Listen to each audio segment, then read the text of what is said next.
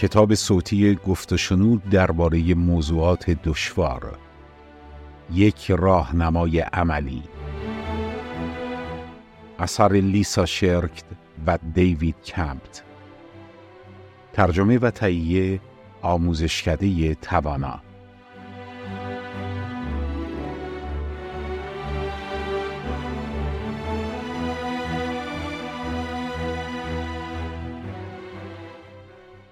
مقدمه. کتاب گفت و شنود درباره موضوعات دشوار با تلاش لیسا شرک و دیوید کمپت در مؤسسه امید در شهرها در ریچموند ایالت ویرجینیا در آمریکا به نگارش درآمده است.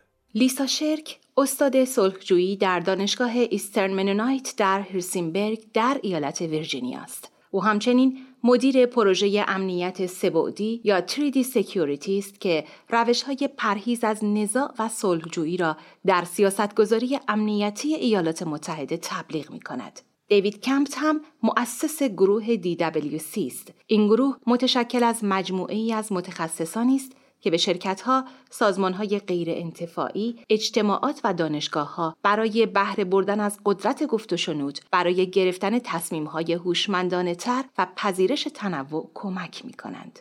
در این کتاب مباحث کاربردی زیادی می‌خوانیم از مجموعه گفت و شنودها درباره نژاد، اقتصاد و موضوعات غذایی. گفت و شنود برای خانواده‌ها، گروه‌های کوچک، کسب و کارها، اجتماعات، سازمان‌ها و منازعات ملی و بین‌المللی مفید است.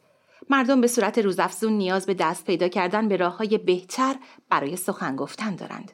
در مناطق در حال پیشرفت، مردم از گفت و شنود برای شناسایی ارزش‌ها در برنامه‌ریزی و توسعه شهری استفاده می‌کنند. در مناطقی هم شهروندان از گفت و شنود برای صحبت درباره تفاوت‌های مذهبی در زمینه همجنسگرایی، مشکلات اجتماعی مانند چاقی کودکان یا شکاف‌های نژادی میان اعضای اجتماع استفاده می‌کنند. در مناطق جنگی هم دیپلمات‌ها از گفت و شنود در یافتن راه حل‌های سیاسی برای پایان دادن به خشونت مدنی استفاده می‌کنند. همه این مثال‌ها اهمیت شناخت روش‌های گفت و شنود را روشن‌تر می‌کند. موضوعی که می‌شود با خواندن این کتاب به اجمال به آن دست پیدا کرد. آنچه در ادامه خوانده می‌شود متن این کتاب است.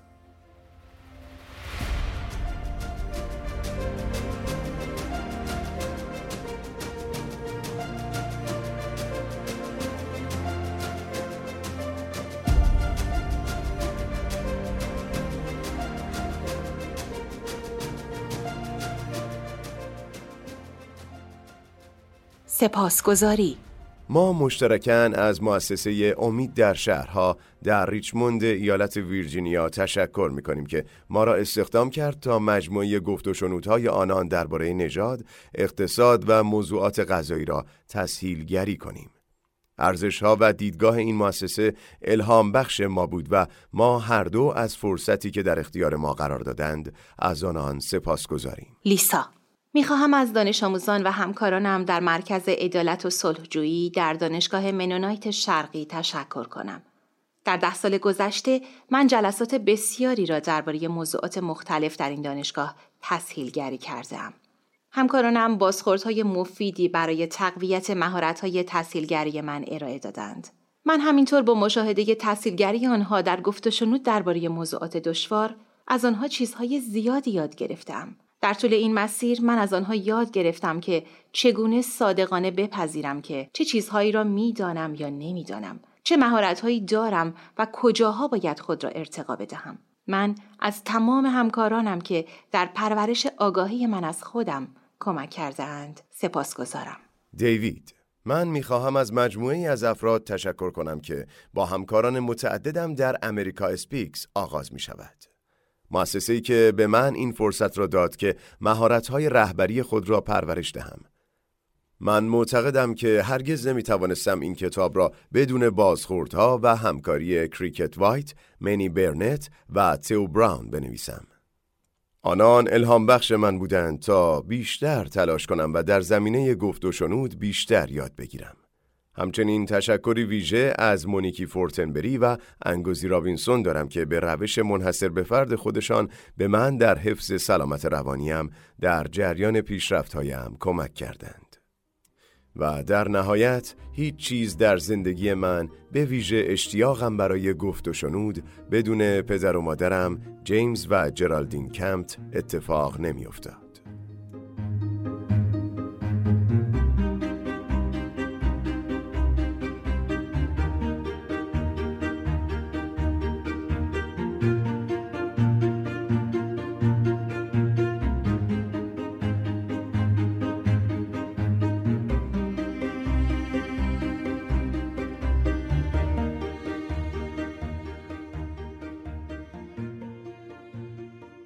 فصل اول. تعریف گفت و شنود. بسیاری از ما می توانیم لحظات معذب کننده ای را در جریان یک تعطیلات خانوادگی به خاطر بیاوریم که در آنها صحبت به سمت مذهب، سیاست یا اخبار روز کشیده می شد. یا در جلسه‌ای در یکی از کلاس‌های روز یکشنبه شرکت کرده ایم که در آن متوجه افزایش تنش میان مشارکت کنندگان شده ایم. آیا گفتگوی آسان درباره برخی موضوعات برای مردم غیر ممکن است؟ گفت و شنود یک فرایند برای صحبت درباره موضوعات پر از تنش است. گفت و شنود همچنین برای خانواده‌ها، گروه‌های کوچک، کسب و کارها، اجتماعات، سازمان‌ها و منازعات ملی و بین‌المللی مفید است. مردم به صورت روزافزون نیاز به یافتن راه‌های بهتر برای سخن گفتن را حس می‌کنند. پس از وقایع ناگوار 11 سپتامبر سال 2001، گروه‌های اجتماعی در نقاط مختلف ایالات متحده دور هم جمع شدند تا هم درباره تأثیر وقایع آن روز در زندگی خود گفت و شنود کنند و هم راهی برای همکاری با یکدیگر پیدا کنند تا جلوی واکنش‌های خشونت‌آمیز علیه مسلمانان ساکن آن اجتماعات را بگیرند. اجتماعات دیگر از گفت و شنود برای شناسایی ارزش‌ها در برنامه‌ریزی و توسعه شهری در مناطق در حال پیشرفت استفاده می‌کنند. در مناطق دیگر مردم از گفت و شنود برای صحبت درباره تفاوت‌های مذهبی در زمینه همجنسگرایی، مشکلات اجتماعی مانند چاقی کودکان یا شکاف‌های نژادی میان اعضای اجتماع استفاده می‌کنند. در مناطق جنگی، دیپلمات‌ها از گفت و شنود برای یافتن راه حل‌های سیاسی در جهت پایان دادن به خشونت مدنی استفاده می‌کنند. این مثال‌ها نشان می‌دهد که چگونه مردم از گفت و شنود برای درمان شکاف‌ها و زخم‌های عمیق گذشته، جلوگیری از خشونت قریب الوقوع، بحث درباره یک تصمیم سیاسی یا واکنش به یک چالش اجتماعی استفاده می‌کنند. مردم از این رو به گفت و شنود روی می‌آورند که روش‌های دیگر ارتباطی از ارائه ساختار یا امنیت لازم برای بحث درباره موضوعات دشوار ناتوان هستند. گفت و شنود به مردم کمک می‌کند تا با یکدیگر ارتباط برقرار کنند و در عین حال به صورت سازنده‌ای در جستجوی راه حلی خلاق برای چالش‌های اجتماعی باشند. گفت و شنود بخش مهمی از حل مشکلات دشوار و تحول روابط میان طرفین منازعه است.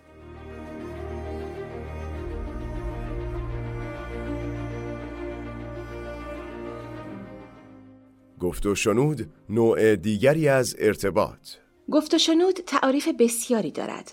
در کاربرد متداول آن میتواند به هر نوع تبادل کلامی اطلاق شود. در زبان لاتین گفت و شنود به هر مکالمه‌ای گفته می شود که میان دو یا چند نفر معمولاً با عقاید متضاد یا مختلف انجام می گیرد. در این کتاب این واژه معنی ویژه تری می گیرد. گفت و شنود یک فرایند ارتباطی است که هدف آن ایجاد رابطه میان افراد از طریق مطرح کردن تجربیات، ایده‌ها و اطلاعات درباره موضوع بحث است. گفت و شنود همچنین به گروه‌ها کمک می‌کند تا در تلاش برای ایجاد فهمی جدید و وسیع‌تر از موقعیت، اطلاعات بیشتری دریافت کنند که در گذشته در اختیار نداشتند. یکی از راه‌های تعریف گفت و شنود، مقایسه آن با دیگر انواع مهم و متداول روش‌های ارتباطی است. گفت و شنود با مکالمه، بحث، تمرین و آموزش و مناظره تفاوت دارد. در مکالمه اطلاعات و ایده ها با هدف اصلی ابراز نظر بین افراد رد و بدل می شوند. ترغیب یا تغییر دیدگاه افراد ممکن است جایی در این تبادل کلامی نداشته باشد. یکی از اهداف ویژه گفت و شنود برخلاف مکالمه گسترش درک فرد درباره یک موضوع خاص است. در بحث اطلاعات و ایده ها برای رسیدن به یک هدف خاص یا حل یک مشکل مورد تبادل قرار می گیرند.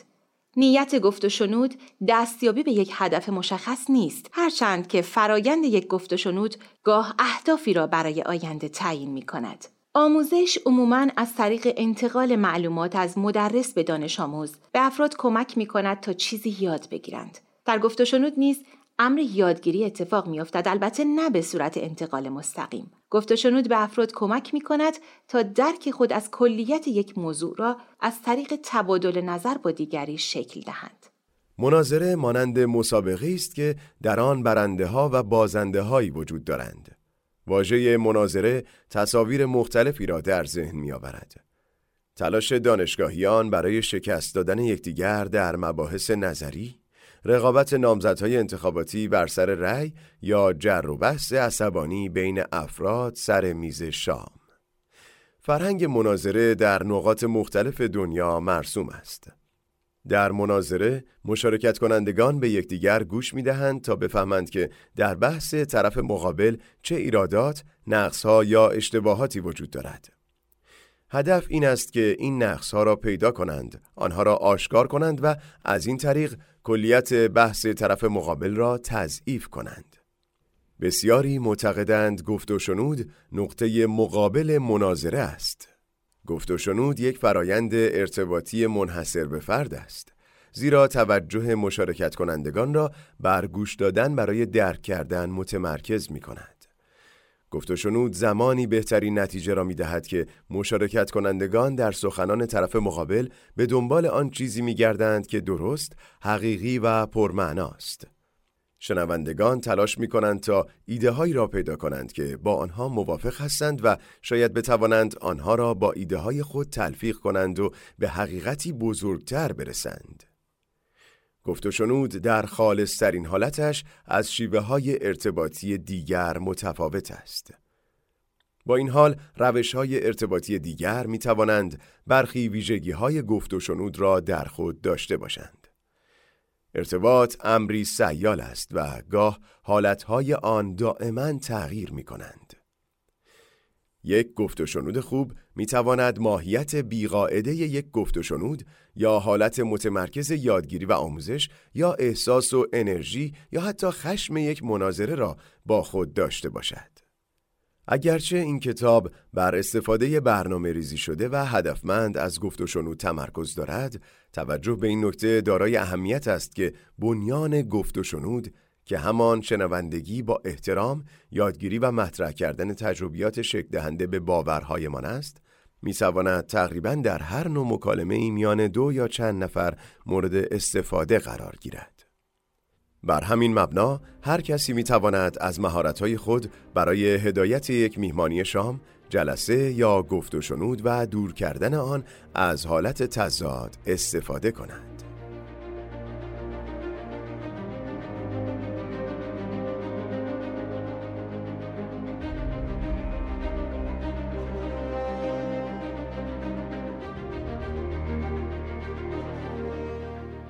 گفت و شنود چه چیزی آن را منحصر به فرد می کند؟ یک فرایند هدایت شده. گفت و شنود مؤثر میان افرادی با باورها و تجربیات مختلف نیازمند هدایت از سوی یک شخص تسهیلگر است. نقش شخص تسهیلگر در هدایت گفتگو، گفت و شنود را از باقی شیوه‌های ارتباطی متفاوت می کند.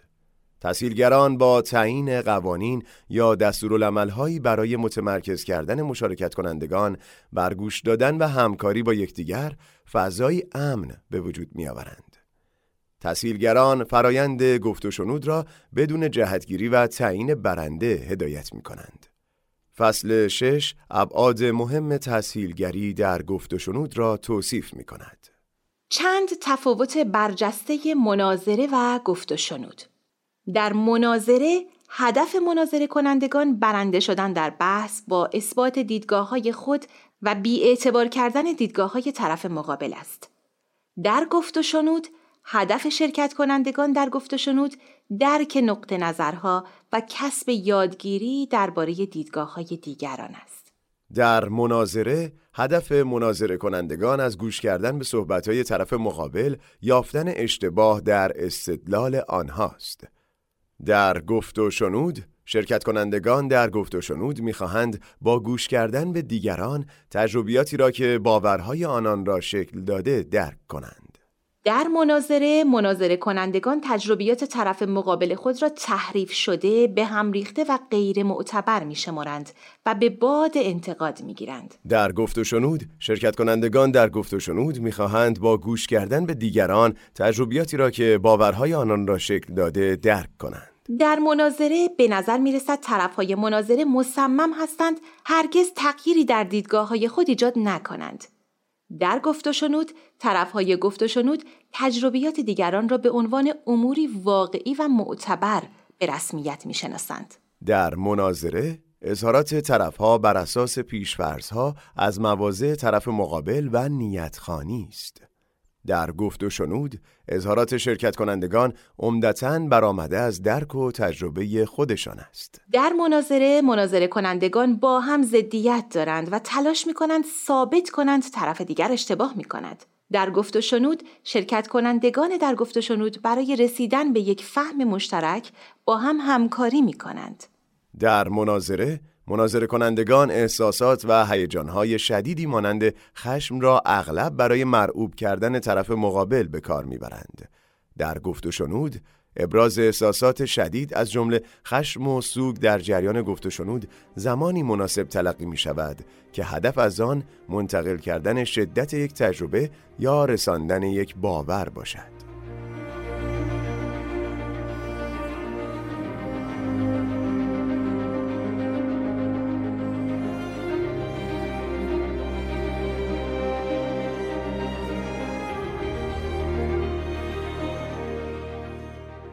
نیت یادگیری و تغییر. نیت نهفته در یک گفت و شنود مهمترین ویژگی توصیف کننده آن است.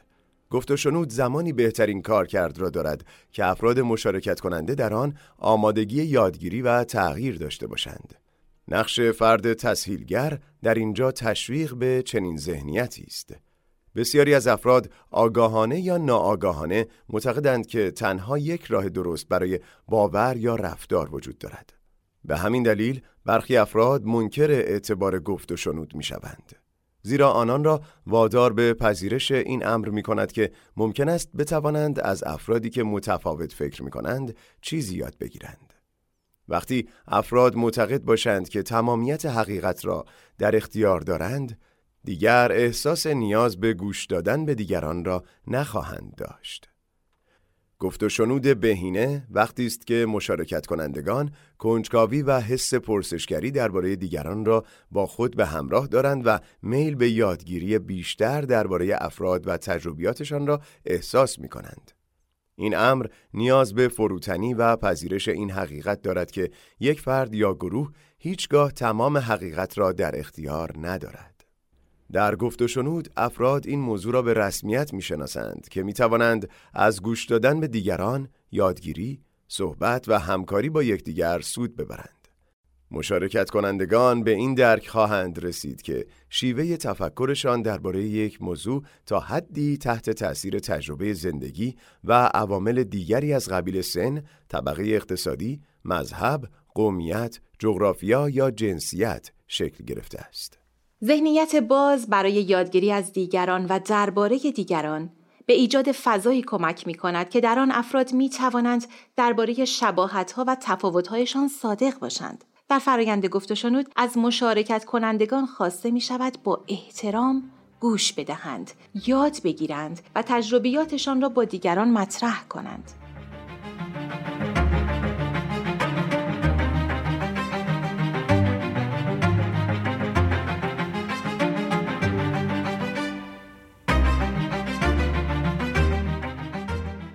یک داستان گفت و شنود. ما تسهیلگری در گفت و شنود را در سال 1999 با سازمان غیرانتفاعی امید در شهرها در ریچموند ویرجینیا آغاز کردیم که هدف آن ایجاد اجتماعاتی پذیرا و عادلانه بود. ریچموند به عنوان شهری که تاریخ آن با بردهداری گره خورده است، محلی بسیار مناسب برای استفاده از گفت و شنود، برای غلبه بر شکاف‌های اجتماعی تاریخی دراز مدت بود. ما یک تیم تسهیلگر از 2 نژاد بودیم که سعی داشتیم الگوی همکاری فرانژادی باشیم. دیوید یک مرد آفریقایی آمریکایی و لیسا یک زن سفیدپوست. در سال 2001 ما برای مجموعه‌ای از جلسات گفت و شنود آخر هفته برای گروه‌هایی متشکل از 20 نفر سیاه‌پوست، سفیدپوست، لاتین و آسیایی ساکن ریچموند برنامه‌ریزی کردیم. برای سالها هنگام یک تعطیلات آخر هفته در ماه گروه‌های مختلف نژادی دور هم جمع می‌شدند و حین استفاده از مرکز تفریحی و استراحت و غذا خوردن و باغبانی و لذت بردن از مناظر به گفت و شنود رسمی و غیر رسمی می‌پرداختند. در جریان جنگ داخلی این عمارت توسط راهبه‌ها به عنوان بیمارستانی برای مداوای سربازان شمالی و جنوبی مورد استفاده قرار گرفته بود. از این رو این بنای خاص مکان مناسبی برای گفت و شنود صادقانه درباره شکاف‌های سیاسی، اقتصادی و نژادی شهر به نظر می رسید. آن گفت و شنودهای آخر هفته ساختار منحصر به فردی داشتند که با بیشتر برنامه‌های آشتی نژادی که در کشور در حال انجام بودند و تنها شامل جلسه‌های 2 یا 3 ساعته می‌شدند تفاوت داشتند. گفت و شنودهای آخر هفته اجازه ایجاد رابطه‌هایی را می‌داد که موجب تحولات بیشتری می‌شدند. مراسم غیر رسمی غذا خوردن، نوشیدن، قدم زدن و استراحت کردن در کنار یکدیگر که گاه با دعای مکمل همراه بود، به تحول آگاهی مشارکت کنندگان در زمینه امور نژادی، طبقاتی و سیاسی در فضایی امن که بر مبنای روابط بنا شده بود کمک می‌کرد. در نهایت این روابط میان افرادی از گروه‌های اقتصادی و نژادی متفاوت است که به افراد انگیزه ایجاد تغییر در اجتماعاتشان را می‌دهد. این روش تنها یکی از الگوهای تسهیل گفت و شنود است و روش‌های مختلف بسیاری وجود دارد. در فصل‌های بعد ما به بررسی نحوه کارکرد گفت و شنود، چگونگی سازماندهی، طراحی و تسهیلگری در فرایند گفت و شنود و چگونگی حرکت از کلام به عمل خواهیم پرداخت. ما مثال‌های کوتاه از کارمان را در هر فصل قرار داده ایم تا استفاده‌های متنوع گفت و شنود را نشان دهیم. این کتاب راههایی را به شما نشان می‌دهد که از طریق آنها می‌توانید از فرایند گفت و شنود در خانواده، محل کار، اجتماع و کشور استفاده کنید. با چند روش تسهیلگری ساده، هر کسی می‌تواند کمک کند تا یک مناظره یا بحث جدی برخی ویژگی‌های یک گفت و شنود را پیدا کند. به جای صحبت کردن درباره عقاید و باورها، تشویق افراد به صحبت کردن درباره تجربیات زندگی خود که به شکل دادن آن باورها و عقاید کمک کرده است، می‌تواند شکل یک گفت و شنود را کاملاً تغییر دهد. هر کسی می‌تواند به نقاط مشترک در دیدگاه‌های مخالف اشاره کند و هر کسی می‌تواند افراد را به گوش دادن محترمانه به سخنان دیگران تشویق کند. پس این کتابچه می‌تواند برای هر کسی که در گفت و شنودی مشارکت داشته مفید باشد، نه فقط برای تسهیلگران گفت و شنود. در عصر جهانی سازی، در شرایطی که مردم و جوامع متنوع وابستگیشان به یکدیگر در حال افزایش است، ارتباط مفید امری حیاتی است. از نظر ما ارتباط بهینه به درک بهتر منجر می شود که به ما شانس بهتری برای کار و زندگی محترمانه در کنار یکدیگر می دهد.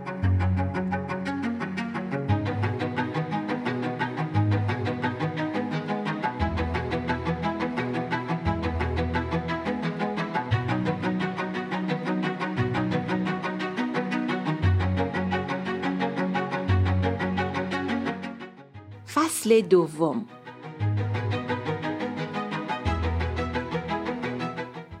گفت و شنود چگونه کار می کند؟ گفت و شنود برای افراد و اجتماعات مجموعه‌ای از منافع را به همراه دارد. یکی از روش‌های توصیف کارکرد گفت و شنود این است که بگوییم گفت و شنود بر 3 بخش مشخص اما کاملا مرتبط انسانیت ما تأثیر می‌گذارد: هوش، عواطف و روحیه ما. گفت و شنود هنگامی بهینه است که این فرایند بر تک تک این ابعاد تأثیر می‌گذارد.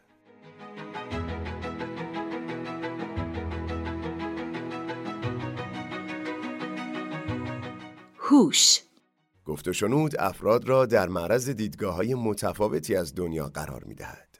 مردم فرصتی برای بازبینی درک و آگاهیشان از یک موضوع، واقعه یا گروه پیدا می‌کنند. گفت و شنود فضای امنی را برای گوش دادن به افراد و سوال پرسیدن از آنان که تجربیات و دیدگاه‌های متفاوتی دارند ایجاد می‌کند. به رسمیت شناختن اعتبار دیدگاه‌های متفاوت، درک افراد را فراتر از دیدگاهشان گسترش می‌دهد. به عنوان مثال، وقتی فعالان محیط زیست و گاوداران در جلسه گفت و شنودی درباره استفاده از زمین مشارکت می‌کنند، آنان اطلاعات جدیدی درباره نیازها و علایق طرف دیگر به دست می‌آورند.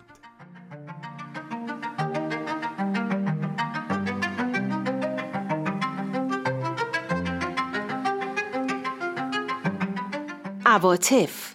گفت و شنود موجب درک عاطفی بین دیگران و خود می شود. احساسات را تحریک می کند و افراد را به کنش تشویق می کند. گاه گفت و شنود به افراد کمک می کند تا نفرتی را که نادانسته از افراد یا گروه‌هایی داشته اند شناسایی کنند. گفت و شنود بهینه می تواند احساس همدردی افراد برای دیگران را افزایش دهد و آنان را تشویق به تلاش برای تغییر یک وضعیت کند. به عنوان مثال، یک فرایند گفت و شنود میان یک زوج متأهل می تواند به آنان کمک کند تا بستر تاریخی شکل دهنده نیازهای عاطفی همسرشان را شناسایی کنند. یکی از زوجین ممکن است پس از یک بحث نیاز به فضای عاطفی و تفکر داشته باشد. دیگری ممکن است هرچه سریعتر از آن موضوع عبور کند. گفت و شنود می تواند به هر یک از زوجین برای درک پیشینه این نیازهای متفاوت عاطفی کمک کند و به زوج انگیزه امتحان کردن روش‌های جدید ارتباطی بر مبنای یافته‌هایشان از نیازهای یکدیگر بدهد.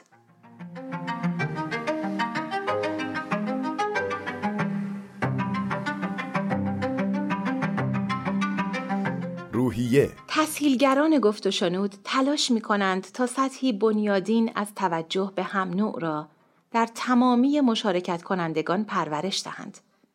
اگرچه این احساس اهمیت دادن مختص و منحصر به فضای گفت و شنود نیست، اما امر متداولی نیز در جامعه به ویژه در میان غریبه ها محسوب نمی شود. این تجربه توجه عمیق می تواند احساس ارتباط اجتماعی را در افراد گسترش دهد. افرادی که مذهبی هستند اغلب این احساس اجتماع را این گونه توصیف می کنند که خدا اینجا حضور دارد. یکی از مشارکت کنندگان در جلسه گفت و شنود وظیفه تسهیلگر را این گونه توصیف کرد: جراحی بر روح افراد.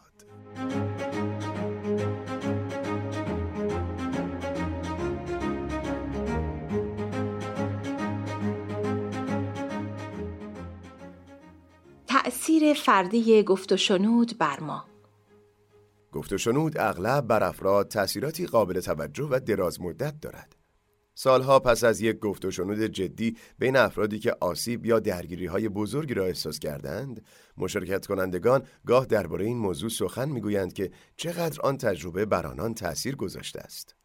در برخی موارد افراد چنان تحت تأثیر قرار می‌گیرند که حتی مسیر شغلی خود را در نتیجه آن گفت و شنود تغییر می‌دهند. بسیاری از مشارکت کنندگان تأثیراتی که در ادامه برشمرده می‌شود را تجربه می‌کنند.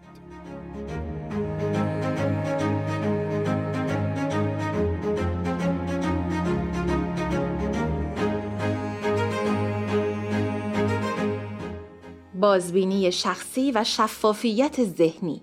یکی از اهداف اصلی گفت و شنود کمک به مشارکت کنندگان در کسب آگاهی بیشتر نسبت به دیدگاه‌ها، ارزش‌ها، الگوهای فکری و تعصبات خودشان است. بیشتر افراد متوجه این امر نیستند که تا چه اندازه باورها و رفتارشان توسط تجربه زندگی منحصر به فرد آنان شکل می‌گیرد. افراد در طول زمان و بسته به تجربه زندگی خود دیدگاه‌های متفاوتی نسبت به حقیقت یا درست یا خوب پیدا می‌کنند. دیدگاه‌ها یا جهانبینی‌های متفاوت می‌توانند موجب ناهماهنگی شوند و تضادهای بین فردی یا گروهی ایجاد کنند. اگر یک گفت و شنود موفقیت‌آمیز انجام شود، افراد با آگاهی بیشتری نسبت به تأثیر تجربه فردی خود بر باورهایشان فرایند را به پایان می‌برند. یک مادر در جلسه گفت و شنود والدین و نوجوانان در ابتدا از این موضوع گلایه داشت که دخترش درباره نیاز به تعریف شنیدن از مادر زیاد غر می‌زند. مادر از طریق گفت و شنود و بازبینی‌های خودش به این نتیجه رسید که او به این دلیل چنین نگاهی به نیاز دخترش دارد که مادر خودش همیشه تعریف و تشویق کردن را تضعیف کننده قدرت والدین می‌دانست. این یکی از مثال‌هایی است که نشان می‌دهد چگونه گفت و شنود می‌تواند به مشارکت کنندگان کمک کند تا نقش خود را در چالش‌های روبرویشان پیدا کنند. این فضای بازبینی از خود می‌تواند به تغییرات دیگری منجر شود.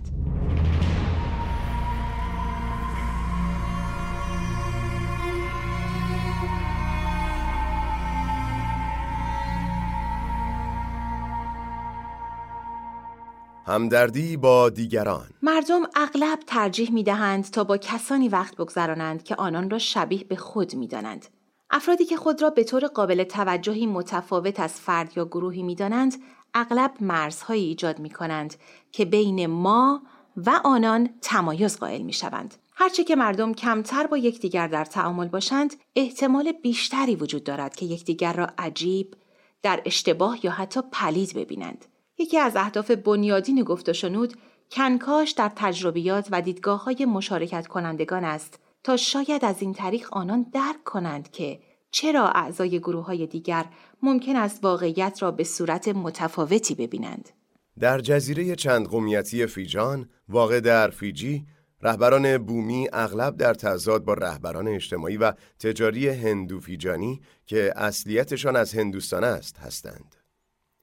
این تنش‌ها در چندین مورد به کودتای سیاسی منجر شده است.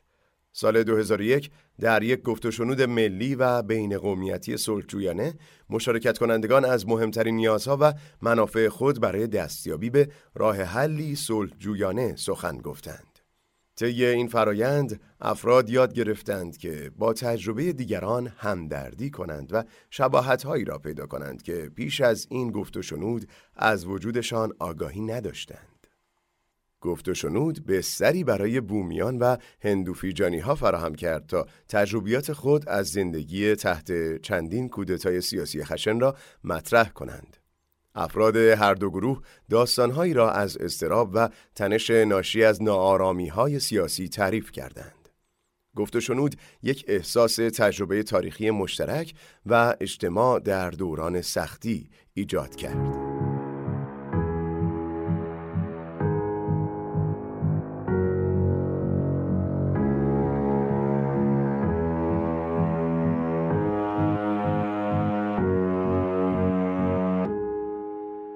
افزایش درک متقابل. در یک گفت و شنود درک اینکه چرا افراد باورهای خاص خود را دارند در بستر داستانهایشان امری محوری است. برخی ممکن است گزارش‌ها و حقایق ارائه شده توسط روزنامه‌نگاران و پژوهشگران را حقیقتی بی‌طرفانه‌تر از داستانهای شخصی افراد بدانند. اما گفت و شنود به مشارکت کنندگان کمک می‌کند تا درک کنند که هر دو نوع از آگاهی دارای ارزش هستند و هیچ کدام کاملاً بی‌طرفانه نیستند. مشارکت کنندگان در گفت و شنود فرانژادی ریچموند به بازبینی زندگی خود پرداختند. به ویژه اینکه چگونه تفکیک نژادی، اقتصادی و غذایی را در منطقه تجربه کردند. با گذشت زمان ما تحول قابل توجهی را در میان مشارکت کنندگان در زمینه درکشان نسبت به تأثیر نژاد بر اقتصاد و شکاف سیاسی شهر مشاهده کردیم. در مجموع آفریقایی آمریکایی ها با توجه به تجربه خود آگاهی بیشتری نسبت به اثرات آن داشتند. با این وجود گفت و شنود موجب شد تا برخی شهروندان سفیدپوست متوجه شوند که چرا آنان و برخی از سیاه‌پوستان احساس سرخوردگی مشترکی نسبت به این موضوع دارند که حضور در برخی از مناطق شهر در شب‌های آخر هفته برای سفیدپوستان ممنوع است.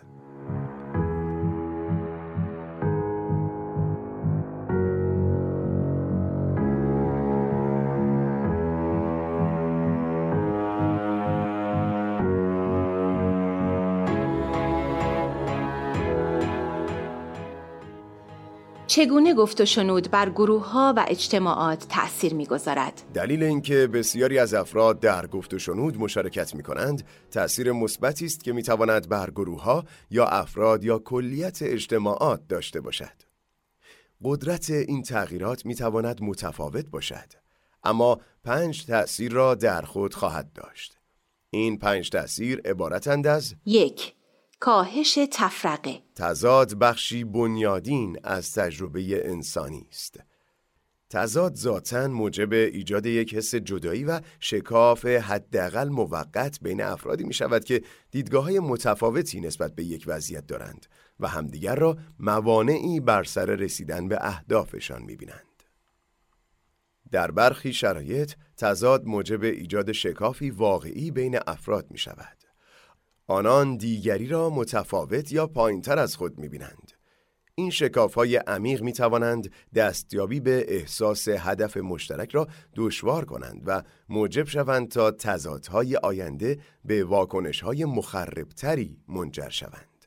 گفت و شنود تنها برای حل یک تضاد فوری به کار نمی‌آید، بلکه از طریق آن می‌توان این شکاف‌های عمیق تاریخی میان افراد و گروه‌ها را مورد هدف قرار داد. گفت و شنود این فرصت را فراهم می کند تا افراد دور هم جمع شوند و به بازبینی انسانیت و زمینه‌های مشترک خود بپردازند. بسیاری از کلیساها از گفت و شنود به عنوان فرایندی برای هدف قرار دادن این تفرقه‌های درونی استفاده می کنند. افرادی که به یک کلیسا می روند ممکن است دیدگاه‌های متفاوتی در زمینه همجنسگرایی، نحوه پرستش، سقط جنین یا طلاق داشته باشند. گاه این شکاف‌ها به قدری عمیق است که اعضای یک کلیسا ممکن است به 2 یا چند کلیسای جدید تقسیم شوند. گفت و شنود می‌تواند کمک کند تا اعضا هم تجربیات و دیدگاه‌هایی که آنان را جدا می‌کنند شناسایی کنند و هم به ارزیابی اتحاد و نقاط مشترکی که وجود دارد بپردازند. سال 2006 مجموعه گفت و شنودهایی برای مدارس عمومی الکساندریا در ایالت ویرجینیای ایالات متحده صورت گرفت. در یک گفت و شنود والدین و نوجوانان در میان مشارکت کنندگان سیاه‌پوست، برخی از بزرگسالان اظهار داشتند که هیچگاه متوجه میزان اضطرابی که نوجوانانشان تحمل می‌کردند نشده بودند. از جمله نگاه دانش آموزان سفیدپوست به توانایی تحصیلی آنان و فشار از سوی همسالان سیاه‌پوستشان برای اینکه در زمینه تحصیل تلاش زیادی نکنند. مهمتر از همه بزرگسالان متوجه شدند که به خوبی به سخنان نوجوانانشان گوش نمی‌کردند و این موجب اضطراب بیشتری برای آنان شده است.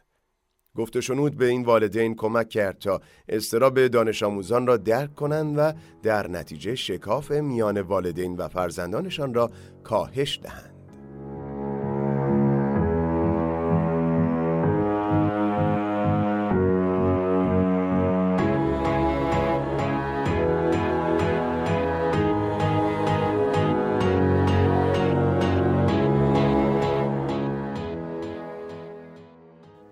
دو، عضوی از یک اجتماع بودن.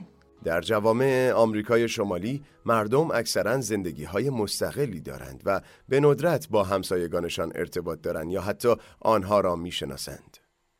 گفت و شنود می‌تواند در شرایطی که افراد هیچ الگوی مشخص ارتباطی با یکدیگر ندارند به ایجاد رابطه کمک کند. گفت و شنود می‌تواند یک احساس انسجام بین افراد مجزا ایجاد کند. بیشتر به این خاطر که مردم از طریق آن تجربیات خود را با هم مطرح می کنند. وقتی افراد میان تجربیات خود و داستانهای دیگران شباهت‌هایی پیدا می کنند، یک احساس با هم بودن و اتحاد میانشان شکل می گیرد. گفت و شنود تنها افراد متفاوت را دور هم جمع نمی کند، بلکه عمدن در جهت ایجاد یک حس اجتماعی تلاش می کند. پس از وقایع دردناک 11 سپتامبر 2001 مردم در سراسر ایالات متحده دور هم جمع شدند تا درباره آن وقایع با همسایگانشان صحبت کنند. این واقعه دردناک مردم را به شیوه‌های جدیدی به یکدیگر نزدیک کرد.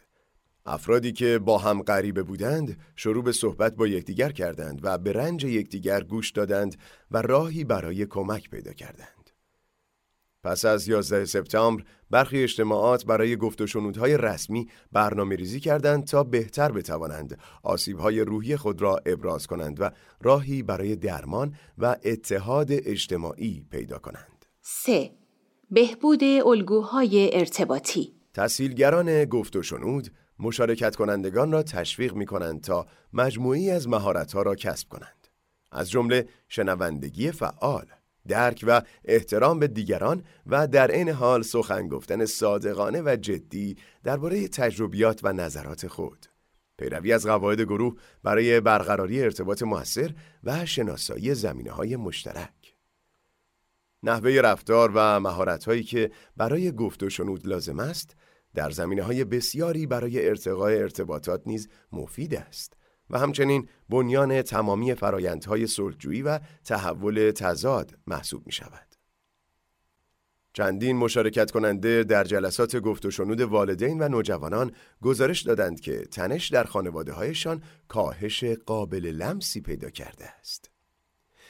والدین گفتند که بسیار شنوندگان صبورتری شدند و نوجوانان گزارش دادند که رفتار مؤدبانه تری با والدینشان دارند. علاوه بر این، بسیاری از والدین گزارش دادند که پیش از آن حمایت بسیار کمی از باقی والدین دریافت می‌کردند، اما اکنون متعهد به حفظ ارتباط با والدین دیگر هستند. گفت و شنود می‌تواند بر الگوهای ارتباطی در سطوح فردی و گروهی تأثیر بگذارد. بسیاری از نهادها از آموزش گفت و شنود برای تغییر نحوه برخوردشان با تضادها و تصمیم‌گیری‌های سهامداران استفاده می‌کنند. به عنوان مثال، یک سازمان درمانی با بیش از 100,000 مشتری به آموزش سازمانی مهارت‌های گفت و شنود پرداخت که هدف آن نه تنها ارتقای ظرفیت همکاری میان کارکنان، بلکه ارتباط مؤثرتر با بیماران نیز بود.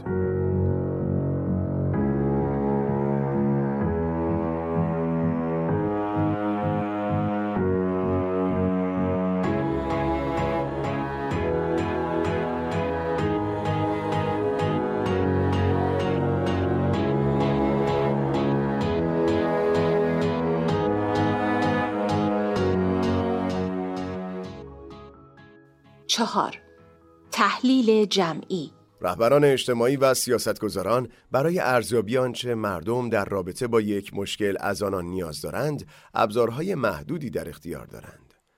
نظرسنجی‌ها می‌توانند موافقت یا مخالفت مشارکت کنندگان را درباره سیاست‌های آموزشی نشان دهند، اما نمی‌توانند به رهبران اطلاعات عمیقی درباره اینکه والدین چه چیزی را ریشه مشکلات آموزشی می‌دانند بدهند یا راه حل‌های خلاقانه‌ای برای آن مشکلات ارائه کنند. از طریق گفت و شنود، مردم برای شناسایی مهمترین موضوعاتی که بر گروه تأثیر می‌گذارد همکاری می‌کنند. گفت و شنود می‌تواند به گروه برای درک این موضوع کمک کند که چرا و چگونه برخی افراد احساس می‌کنند که در تصمیم‌گیری‌های گروه مشارکت داده نمی‌شوند. در موارد دیگر، گفت و شنود به افراد کمک می‌کند دلایل نارضایتی خود از یک وضعیت را بهتر درک کنند تا با انگیزه بیشتری به فعالیت برای تغییر آن بپردازند. وقتی از گفت و شنود در موضوعاتی استفاده می شود که افراد بسیاری را در بر می گیرد، 10 یا حتی 100 گروه کوچک گفت و شنود تشکیل می شود. تکنولوژی به 100 نفر اجازه می دهد که در فرایند گروه‌های کوچک داخل شوند و هر گروه کوچک بتواند تحلیل‌های مهم و ایده‌های خلاق خود را برای کنش جمعی با دیگران مطرح کند. در سال 2002 حدود 4300 نفر در نیویورک جمع شدند تا درباره بازسازی محل مرکز تجارت جهانی به گفت و شنود بپردازند.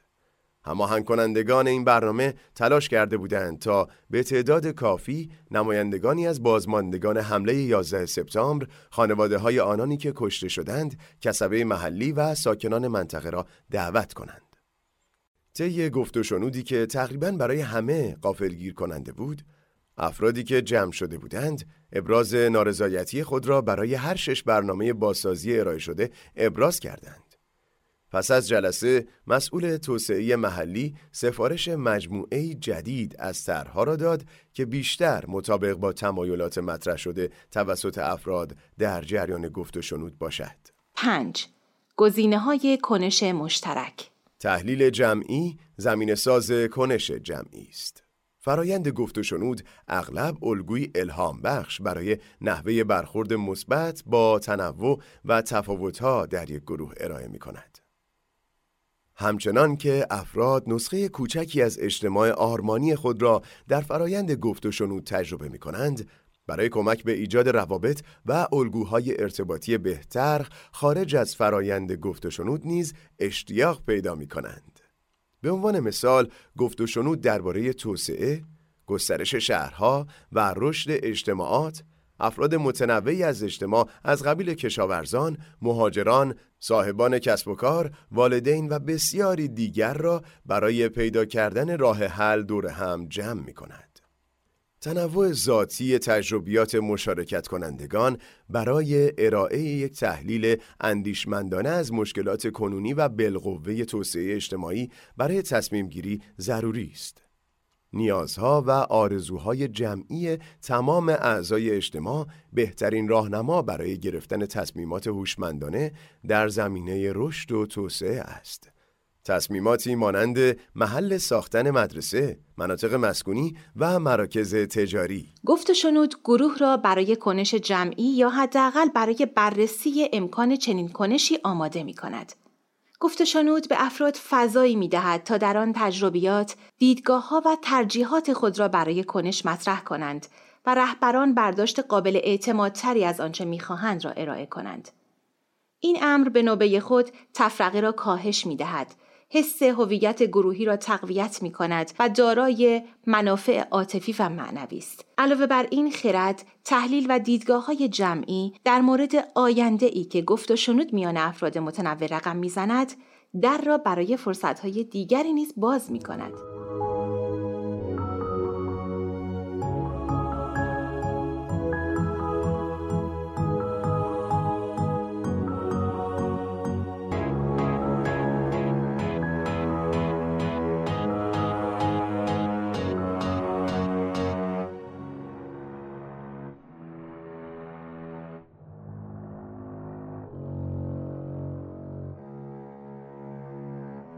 فصل 3. گفت و شنود در چه زمانی مفید است؟ این فصل به بررسی این موضوع می‌پردازد که گفت و شنود چه زمانی مفید است و شرایط مورد نیاز برای یک گفت و شنود موفق چیست. در ادامه با جزئیات به اشکال مختلف گفت و شنود پرداخته می شود، از سازماندهی یک کلاس هفتگی در یک شنبه ها تا استفاده از بستر کنفرانس. پیش نیازهای یک فرایند موفقیت آمیز گفت و شنود. انواع و کاربردهای تقریباً بیشمار گفت و شنود تعیین قوانین جدی و فوری را دشوار می کند، اما برخی شرایط خاص عموماً مفید هستند. تنوع تجربیات. اگر هدف اصلی گفت و شنود کمک به افراد برای بازبینی دیدگاه‌ها، ایده‌ها و درک خود و دیگران باشد، پس این امر ضروری است که مشارکت کنندگان تجربیات متنوعی داشته باشند. به عنوان مثال، یک گفت و شنود درباره همجنسگرایی در یک کلیسا می‌تواند به درک و رشد بهتری منجر شود، اگر که افرادی با دیدگاه‌ها، تمایلات، تجربیات و تفاسیر مذهبی متنوع در آن حضور داشته باشند. اگر این امکان وجود نداشته باشد که افراد با دیدگاه‌های متفاوت درباره یک موضوع را دور هم جمع کنیم، فواید گفت و شنود درباره آن موضوع احتمالاً کاهش خواهد یافت. این امر نیازمند تسهیل کنندگانی خبره‌تر است که راهی پیدا کنند تا تجربیات و دیدگاه‌های نادرتر را به بحث داخل کنند. میزان تحول در یک گفت و شنود تا حد زیادی به میزان تنوع در آن گروه بستگی دارد. زیرا مشارکت کنندگان متوجه می شوند که تجربیات متفاوت منجر به دیدگاه‌های متفاوت درباره یک موضوع می شود.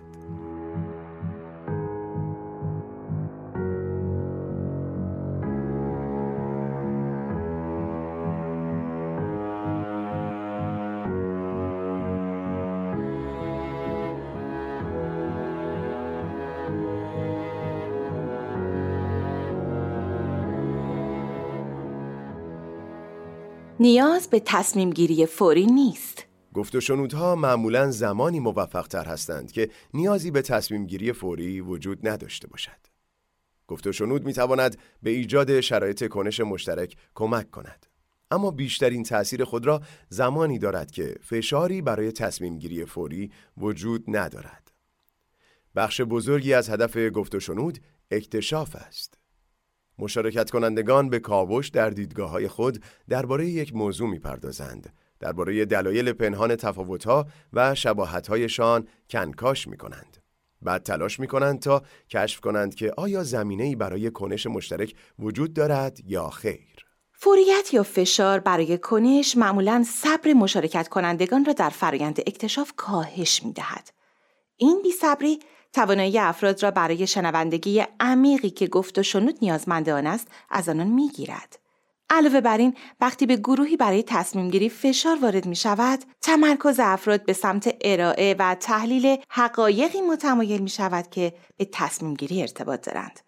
در فرآیند تصمیم گیری، گروه تمرکز خود را بر تجربیات گوناگون مشارکت کنندگان و معانی آن تفاوت‌ها از دست می دهد. علیرغم این هشدار، همچنین باید ذکر شود که گفت و شنود برای کاهش تنش در شرایط تضاد یا خشونت بالقوه مفید است. به عنوان مثال، در شهر سینسیناتی ایالت اوهایو در آوریل 2001 پس از تیراندازی پلیس به یک فرد بی‌سلاح، تنش‌ها بین نیروهای انتظامی و اجتماع بالا گرفت. تلاش‌های وسیعی در جهت رسیدگی به روابط پلیس و اجتماع انجام شد و فرایند گفت و شنود برای صحبت در گروه‌های نژادی و فرانژادی استفاده شد. در نتیجه گفت و شنودها، شهروندان پیشنهاداتی برای بهبود رابطه میان نیروی پلیس و اجتماع ارائه کردند. در این بستر، گفت و شنود به کاهش تنش و ایجاد فضای امن برای افراد، برای ایجاد روابطی فراتر از خطوط تضادشان کمک کرد. قدرت نسبتاً متوازن. شرایط ایدئال این است که مشارکت کنندگان در یک گفت و شنود در سطوح نسبتاً برابری از قدرت باشند. وقتی این برداشت وجود دارد که برخی افراد در یک گروه نسبت به بقیه قدرت بیشتری دارند، گفت و شنود دشوارتر می شود. این قدرت می تواند ناشی از تحصیلات، ثروت یا جایگاه اجتماعی باشد. اگر عدم توازن قدرت در حد قابل توجهی باشد، معمولاً توانایی گروه برای گفت و شنود را تضعیف می کند. به ویژه زمانی که گفت و شنود به عنوان مقدمه‌ای برای کنش مشترک بالقوه است که در آن بخشی از اعضا قدرت بیشتری برای شکل دادن به نحوه کنش گروه دارند. در بسترهای نامتوازن قدرت، آنها که قدرت بیشتری دارند معمولاً بیشتر از آنهایی که قدرت کمتری دارند جدی گرفته می شوند. در مقابل، اعضای گروه که قدرت کمتری دارند ممکن است از نظر ذهنی از فرآیند جدا شوند یا از اعضای قدرتمندتر برنجند. آنان ممکن است حس کنند که تبادل کلامی درون گروه تنها یک مراسم دروغین در جهت آماده کردن همه برای انجام آنچه قدرتمندترین اعضای گروه می‌خواهند است. تشابه در توانایی‌های زبانی. گفت و شنودها بسیار موفق‌تر هستند اگر افراد توانایی‌های مشابهی در بیان افکار، عواطف و روحیات خود داشته باشند. تجربه، تحصیلات، سن یا سابقه زبانی می‌تواند موجب شود تا برخی افراد خود یا دیگران را در بیان عقایدشان ضعیف بدانند. در گفت و شنودهایی که تسهیل کردیم، مشارکت کنندگانی که تحصیلات پایین‌تری داشتند کمتر صحبت می‌کردند. در صحبت‌هایی که با آن مشارکت کنندگان کردیم متوجه شدیم که آنان ساکت می‌مانند زیرا فکر می‌کنند که افراد با تحصیلات بالاتر می‌توانند به صورت لفظ قلم‌تری درباره موضوعات صحبت کنند. این امر تبدیل به معضل مهم می شد زیرا یکی از اهداف این جلسات ایجاد همکاری در فراسوی خطوط و شکاف‌های نژادی و طبقاتی بود. اگرچه گفت و شنودها توانستند بر شکاف‌های نژادی غلبه کنند، عبور از خطوط طبقاتی و تحصیلاتی چالش بزرگتری بود. این موضوع مهم است که در صورت امکان از کنار هم قرار دادن گروه‌هایی که توانایی‌های کلامی اعضای آنها با یکدیگر تفاوت بسیاری دارد پرهیز کنیم. به عنوان مثال، برخی متخصصان گفت و شنود از قرار دادن جوانان و بزرگسالان در گروه‌های کوچک خودداری می‌کنند. برای عبور از تفاوت‌های زبانی و کلامی که بازتابی از سطح تحصیلات هستند، برخی متخصصان گفت و شنود از تکنیک‌های ارتباطی بدون کلام برای کمک به همه استفاده می‌کنند. مانند بازی‌های گروهی یا نقاشی.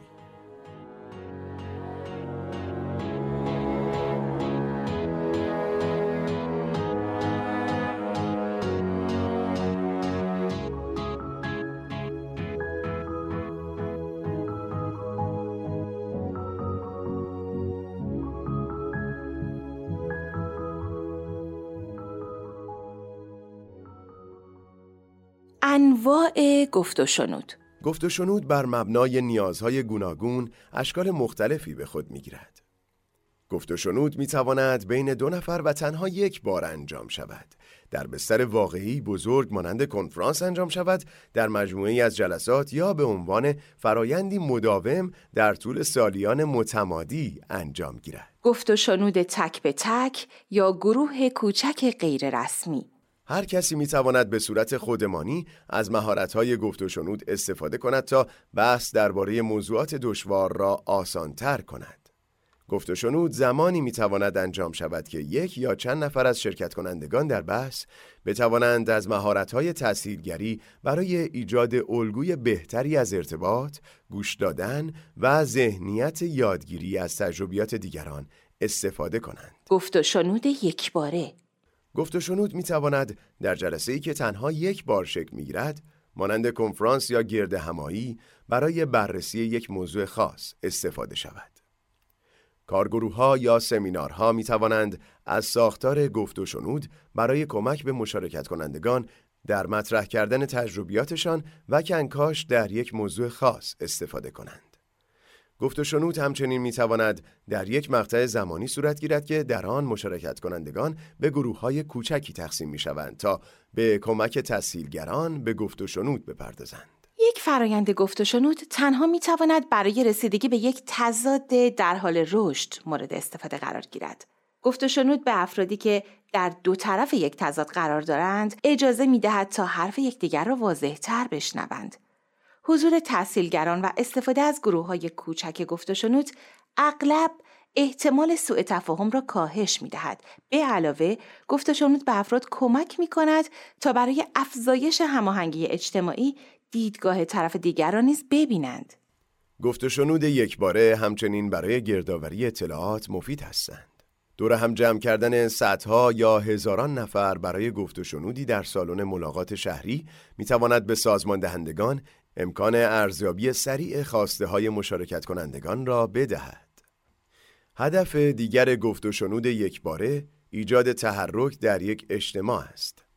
اگر سازمان دهندگان توانسته باشند با موفقیت از طریق مطبوعات در اجتماع نسبت به گفت و شنود علاقه ایجاد کرده باشند، دور هم جمع کردن گروهی از مردم برای گفت و شنود به افزایش آگاهی اجتماع از یک موضوع کمک می کند. به علاوه همچنان که مردم گفت و شنود واقعی درباره موضوعات دشوار را در کنار افرادی که از آنان متفاوت هستند تجربه می کنند، احتمال افزایش حمایت آنان از ایجاد تغییرات در اجتماع بالا می رود. گفت و شنود در چند جلسه. بسیاری از سازمان دهندگان از مجموعه 3 تا 8 جلسه‌ای فرایند گفت و شنود برای رسیدگی به معضلات اجتماعی استفاده می کنند. اگرچه دشوارترین موضوعات اجتماعی نیازمند جلسات بیشتری هستند، بسیاری از مشارکت کنندگان حاضر نخواهند بود تا برای تعداد نامشخصی از جلسات تعهد کنند. در نتیجه محدود کردن تعداد جلسات میتواند مشوق مشارکت بیشتر باشد. گفت و شنود مداوم. برخی فرایندهای گفت و شنود پایان مشخصی ندارند. فرایندهای گفت و شنود نامحدود گاه اجتماعات آموزشی یا گروه‌های حمایتی خوانده می‌شوند که عمدن از گفت و شنود در جلسات خود استفاده می‌کنند. در بسیاری موارد گفت و شنودهای نامحدود ناشی از مجموعه‌ای از گفت و شنودها هستند که مشارکت کنندگان از قدرت و تأثیر آنها بهره‌مند شده و مشتاق به تداوم آنها هستند. به عنوان مثال در دهه 1980 شهروندان اتحاد جماهیر شوروی و ایالات متحده جلسات گفت و شنودی مداوم و نامحدود برگزار کردند. تحصیلگران سالها افراد مختلفی از دو کشور را برای ایجاد روابط مثبت و کاهش تنش دور هم جمع کردند. هارولد ساندرز، یک متخصص گفت و شنود که بسیاری از این جلسات را تحصیل کرد، از این جلسات نامحدود به عنوان گفت و شنود مداوم یاد می کند. گفت و شنود مداوم در مواردی مفید است که مشکل یا تضاد عمیقاً در تاریخ یا تصور مردم از هویت، دین یا فرهنگ یکدیگر ریشه دارد یا وقتی با یک تضاد پیچیده روبرو هستیم که طرفین بسیاری دارد.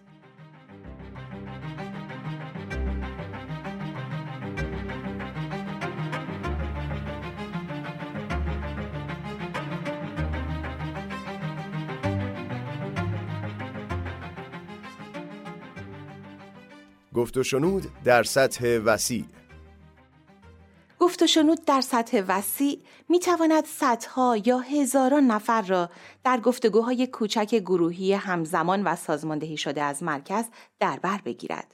برخلاف یک جلسه متداول شهری که در آن تعداد نسبتاً کمی از افراد مجال سخن گفتن پیدا می کنند، یک گفت و شنود هماهنگ شده در سطح وسیع به تمامی مشارکت کنندگان امکان ابراز دیدگاه‌هایشان را می دهد. گفت و شنودهای سطح کلان به افراد حس اجتماعی قابل لمس بیشتری می دهد. با استفاده از تحصیلگران ماهر و فناوری‌هایی مانند کنفرانس از راه دور، سازمان‌هایی مانند امریکا اسپیکس یا آمریکا سخن میگوید، فرایندهایی برای اجتماعات بزرگ یا شهرها را فراهم می‌کنند.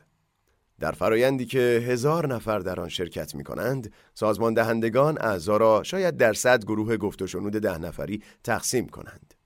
به عنوان مثال در نیو اورلئان این سازمان 2 گفت و شنود را سازماندهی کرد که شامل گفت و شنودی با مشارکت 2500 نفر در ماه دسامبر 2006 و 1300 نفر در ژانویه 2007 بود تا از این طریق تضمین کند که شهروندانی که در شهر باقی مانده‌اند و آنان که شهر را ترک کرده‌اند بتوانند طرح‌های بازسازی شهر را بررسی کنند.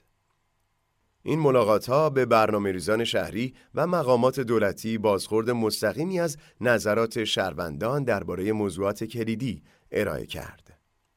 گفت و شنودها همچنین موجب آغاز بازسازی اعتماد میان مردم نسبت به فرایند برنامه‌ریزی شد. پس از دومین جلسه ساکنین پیشنهاد کردند که شهر جلسات فصلی برگزار کند و هر سال نیز جلساتی بر مبنای گفت و شنود با شهروندان داشته باشد و نظرات آنان درباره بازسازی را جویا شود. در گفت و شنود سطح کلان، مشارکت کنندگان و سازمان دهندگان درک دقیق تری از نیازهای گوناگون مشارکت کنندگان پیدا می کنند. اگر مردم احساس کنند که در جریان قرار دارند و واقعاً شنیده می شوند، احتمال مخالفتشان با تصمیمات گروهی که مخالف نظرشان است کاهش پیدا می کند.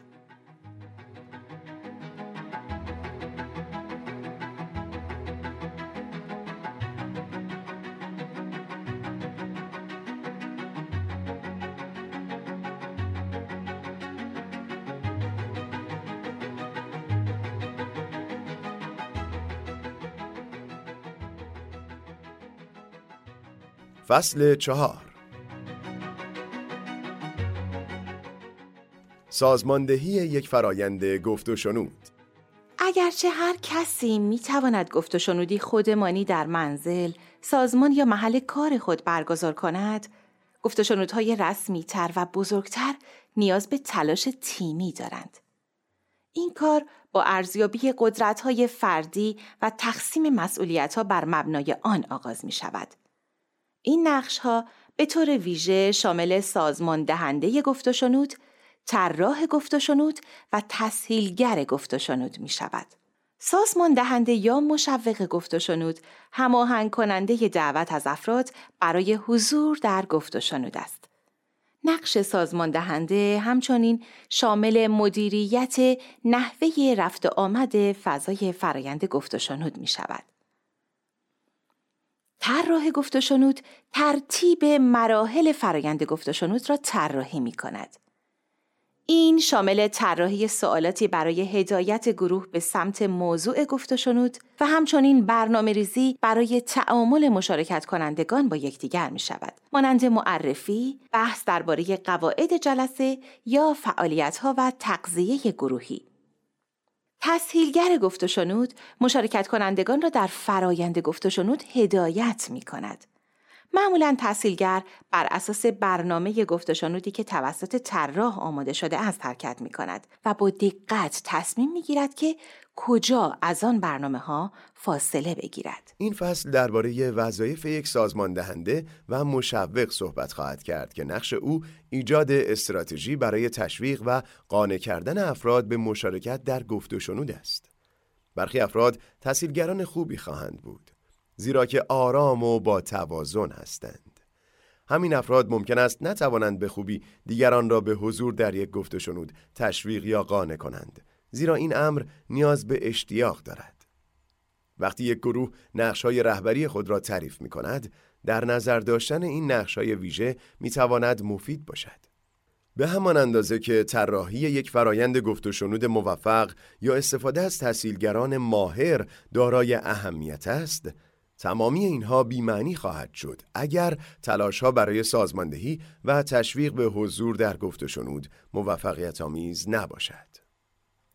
در سازماندهی بیشتر گفت و شنودها چند نکته مشترک وجود دارد: طراحی برنامه‌های بازاریابی هوشمندانه، انتخاب مکانی استراتژیک برای گفت و شنود و استفاده از تیمی که از توانایی‌های متنوع افراد به بهترین نحو استفاده می‌کند.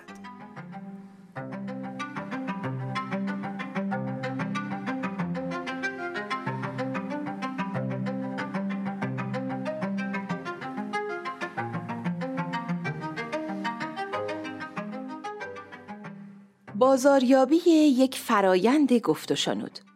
قانع کردن افراد به حضور در فرایند گفت و شنود نیازمند تلاش است. گفت و شنود تا حدی یک فرایند غیر عادی محسوب می شود. به ویژه در فرهنگ‌هایی که مناظره‌های تند، بحث درباره دستیابی به اهداف ویژه یا آموزش بر مبنای ساختارشکنی اطلاعات را ترجیح می‌دهند، گفت و شنود با تمامی اینها متفاوت است، زیرا بر یادگیری مشارکتی تأکید دارد. سازمان دهندگان می توانند با استفاده از استراتژی‌های بازاریابی که شرکت‌ها برای فروش محصولاتشان استفاده می کنند، یاد بگیرند که چگونه مردم را برای حضور در فرایند گفت و شنود قانع کنند. در این چارچوب، کالا فرایند گفت و شنود محسوب می شود. شرکت‌ها می دانند که باید منافع و نیازهای مصرف کنندگان را هدف قرار دهند. به همین ترتیب استراتژی‌های بازاریابی گفت و شنود باید برای مخاطبان خاص طراحی شوند. سوالات زیر می توانند برای پیدا کردن بهترین روش ارائه یک گفت و شنود به گروه‌های متنوع در جهت قانع کردن آنان برای مشارکت کمک کنند. 1. می‌خواهید نمایندگان چه گروه‌هایی در گفت و شنود حضور داشته باشند؟ 2. هر کدام از این گروه‌ها چه نیاز یا منافعی در رابطه با موضوع گفت و شنود دارند؟ 3. فارغ از موضوع گفت و شنود، چرا هر گروه باید به حضور در فرایند گفت و شنود علاقه‌مند باشد؟ 4. کدام پیام بازاریابی جذابیت بیشتری برای هر یک از این گروه‌ها دارد و برای اعضای آنان انگیزه حضور در گفت و شنود را ایجاد می‌کند؟ به عنوان مثال، برخی اجتماعات به این دلیل به مشارکت در گفت و شنود علاقه‌مند هستند که می‌خواهند سیاستمداران صدای مردم را بشنوند. در اجتماعات دیگر، دور هم جمع شدن مردم از دو سوی یک تضاد جذابیت بیشتری دارد. یک سازمان دهنده هوشمند پیام‌های تبلیغاتی فرایند را بر مبنای نیازهای خاص هر گروه تنظیم می‌کند. از آنجا که گفت و شنود از روش‌های ارتباطی دیگر متفاوت است، این موضوع اهمیت بسیاری دارد که دعوتنامه‌ها لحن درستی داشته باشند. بزرگسالان علاقه چندانی به ثبت نام برای فرایندی که وعده تغییر دادن آنان را می‌دهد ندارند. در مقابل، برخی ممکن است به این موضوع که دیگران چگونه فکر می‌کنند علاقه بیشتری نشان دهند، یا اینکه آنان این فرصت را خواهند یافت تا به دیگران افکار خود را بگویند.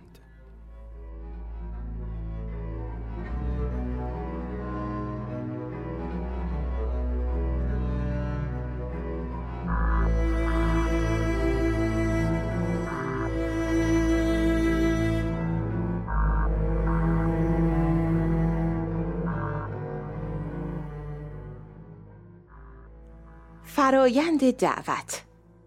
استفاده از آگهی، پوستر یا ایمیل برای دعوت مردم به گفت و شنود اغلب روش‌های مفیدی نیستند. بسیاری از سازمان دهندگان گفت و شنود صحبت رو در رو را بهترین روش برای دعوت افراد به فرایند گفت و شنود می‌دانند. سازمان دهندگان می توانند ابتدا رهبران کلیدی را دعوت کنند، سپس دیگران را دعوت و از حضور آن رهبران برای تشویق دیگران استفاده کنند. همچنین از مشارکت کنندگانی که متعهد به حضور در گفت و شنود شده‌اند می توان خواست تا اسامی جدیدی را معرفی کنند یا برای افرادی که فکر می کنند باید دعوت شوند دعوتنامه بفرستند. زمانی که گفت و شنود بر هدف خاصی تمرکز دارد، تبلیغ گفت و شنود به عنوان گامی ضروری در فرایند حل مشکل می‌تواند روشی مفید برای جذب مشارکت کنندگان باشد. در این حال، دعوتنامه‌ای که بر یک هدف خاص تمرکز دارد، انتظار راه حل سریع برای افراد را ایجاد می‌کند که موجب می‌شود صبر مشارکت کنندگان برای کنکاش در جزئیات و گوش دادن به تجربیات دیگران کاهش پیدا کند. شفافیت درباره مدیریت زمان فرایند دارای اهمیت است. بهترین است که جلسات کوتاه باشند و در نتیجه جلسات دیگری برگزار شوند، نه اینکه تلاش کنید افراد را برای یک فرایند طولانی ثبت نام کنید یا مدت زمان جلسه را افزایش دهید. تنوع. برای اطمینان از حضور نمایندگانی از تمامی گروه‌های اجتماع، تلاش و وقت بسیاری باید صرف شود. در گفت و شنودهای بسیار بزرگ که زیرگروه‌های متعددی دارند، داشتن یک استراتژی برای تضمین تنوع در هر گروه بسیار مهم است. مردم معمولاً با افرادی شبیه به خود به جلسه گفت و شنود می‌آیند و معمولاً از نشستن بر سر یک میز با غریبه‌ها پرهیز می‌کنند. یک سیستم اختصاص صندلی به صورت اتفاقی می‌تواند مفید باشد. انتخاب فضای گفت و شنود. محلی که گفت و شنود در آن صورت می‌گیرد باید هم از نظر نمادین و هم از نظر مکانی بی‌طرف باشد. انتخاب محل نباید سهواً به برخی مشارکت کنندگان نسبت به بقیه برتری بدهد. دقت در انتخاب محل می‌تواند افراد را از امنیت و برابری فرایند حتی پیش از آغاز آن مطمئن کند. گاه گفت و شنود ممکن است به چندین مکان احتیاج داشته باشد. به عنوان مثال، در یک گفت و شنود مداوم میان مسلمانان و مسیحیان ممکن است بهتر باشد هر بار محل ملاقات بین کلیسا و مسجد تغییر کند. هنگام انتخاب مکان، ارتباطات نمادین نیز دارای اهمیت است. برخی مکانها ممکن است در آن زمان تحت کنترل مؤسسات بی‌طرفی باشند، اما ارتباطی تاریخی با یکی از دو طرف موضوع داشته باشد. این موضوع بسیار مهم است که سازمان دهندگان با دقت تأثیر احتمالی مکان را بر مشارکت کنندگان گفت و شنود بررسی کنند. غذا، زمان و دکوراسیون. توجه به مهمان نوازی مانند آماده کردن غذا یا نوشیدنی به مردم کمک می کند تا آرامش پیدا کنند و در حین تعامل با یکدیگر در اوقات استراحت به کاری مشغول باشند. همچنین یک محیط زیبا و راحت نیز به مردم کمک می کند تا احساس آرامش کنند و نقطه نظرات مختلف را در نظر بگیرند و انسانیت دیگران را مشاهده کنند. زمانبندی جلسات گفت و شنود نیازمند توجه به برنامه‌های کاری، دسترسی به پرستار کودک، امکان نقل و انتقال و وجوه دیگر زندگی اعضای مختلف است. تلاش کنید تا به نوعی برنامه‌ریزی نکنید که یک گروه به طور مکرر نتواند حضور پیدا کند. تسهیلگری خوب و آموزش دیده. سازمان دهندگان گفت و شنود همچنین بر انتخاب و آموزش تسهیلگران گفت و شنود نظارت می‌کنند. کیفیت تجربه مشارکت کنندگان به کیفیت تسهیلگری جلسه وابسته است. به کارگیری تسهیلگران با تجربه و ارائه آموزشی کوتاه در زمینه طراحی گفت و شنود به آنان برای شفافسازی هدف گفت و شنود هر گروه کوچک امری ضروری است. با توجه به نقش آنان در این فرایند، این مهم است که آنان احساس کنند که پیش از جلسه و طی آن و پس از آن قدرشان دانسته می شود. در گفت و شنودهای بزرگ که دارای چند تسهیلگر هستند، یک تسهیلگر اصلی باید جلسه را آغاز، مدیریت و هدایت کند و پایان دهد. در بسیاری موارد از یک گروه از تسهیلگران اصلی استفاده می شود تا تنوع در فرایند رهبری نمایش داده شود. فرد یا افرادی که این نقش را بر عهده دارند باید بتوانند به خوبی توجه دهها یا صدها نفر را در اختیار بگیرند. آنان باید نسبت به فرایند از خود اعتماد به نفس و حتی اشتیاق نشان دهند.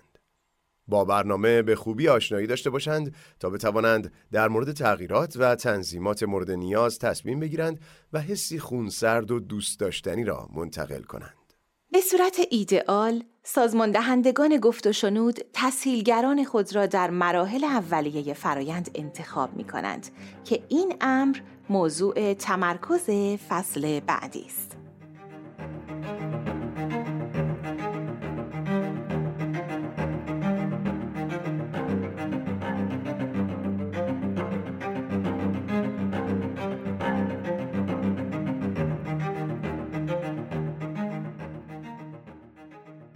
فصل 5.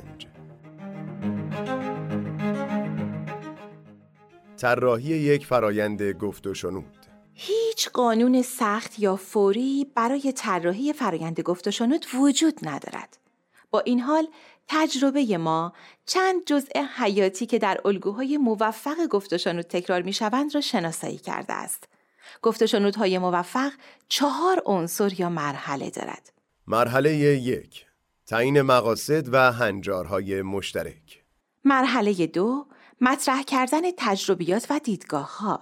مرحله 3: کنکاش در تفاوت‌ها و اشتراکات. مرحله 4: بررسی امکان کنش. مرحله 1: تعیین مقاصد و هنجارهای مشترک. افرادی که با هم در تضاد هستند معمولاً انگیزه یکدیگر را زیر سوال می‌برند. این مرحله از گفت و شنود نیت مشترک گروه در شنیدن و یادگیری از یکدیگر را مشخص می‌کند. بسیاری از افراد هیچگاه در یک جلسه از پیش طراحی شده گفت و شنود شرکت نکردند. برخی هنجارهای فرهنگی ارتباطی کاملاً برخلاف این گونه از شنوندگی عمیق و ارتباط صادقانه مورد نیاز برای گفت و شنود هستند. برای بسیاری از مردم تمرین چنین مهارت‌هایی به همان اندازه غریب است که تلاش برای نوشتن نام خود با دست دیگرشان. تعیین هنجارها، قواعد و دستورالعمل‌ها برای گفت و شنود به آماده سازی مشارکت کنندگان برای این تجربه منحصر به فرد کمک می‌کند و به آنان این پیش زمینه را می‌دهد که ممکن است به بداهه‌کاری یا آزمودن روش‌های جدید ارتباطی نیاز داشته باشند. گروه‌هایی که مشارکت کنندگانشان یکدیگر را می‌شناسند ممکن است سطح بالایی از برقراری ارتباط را داشته باشند و نیازی به بحث درباره این انتظارات نداشته باشند. اما گروه‌های متشکل از غریبه‌ها اغلب به نوعی راهنمایی درباره چگونگی برقراری ارتباط با دیگران در این محیط ارتباطی نامناسب یا حتی غریبه نیاز دارند. تعیین هنجارها 3 بخش دارد: ایجاد فضای امن، تعیین قواعد و شفافسازی نقش تسهیلگر.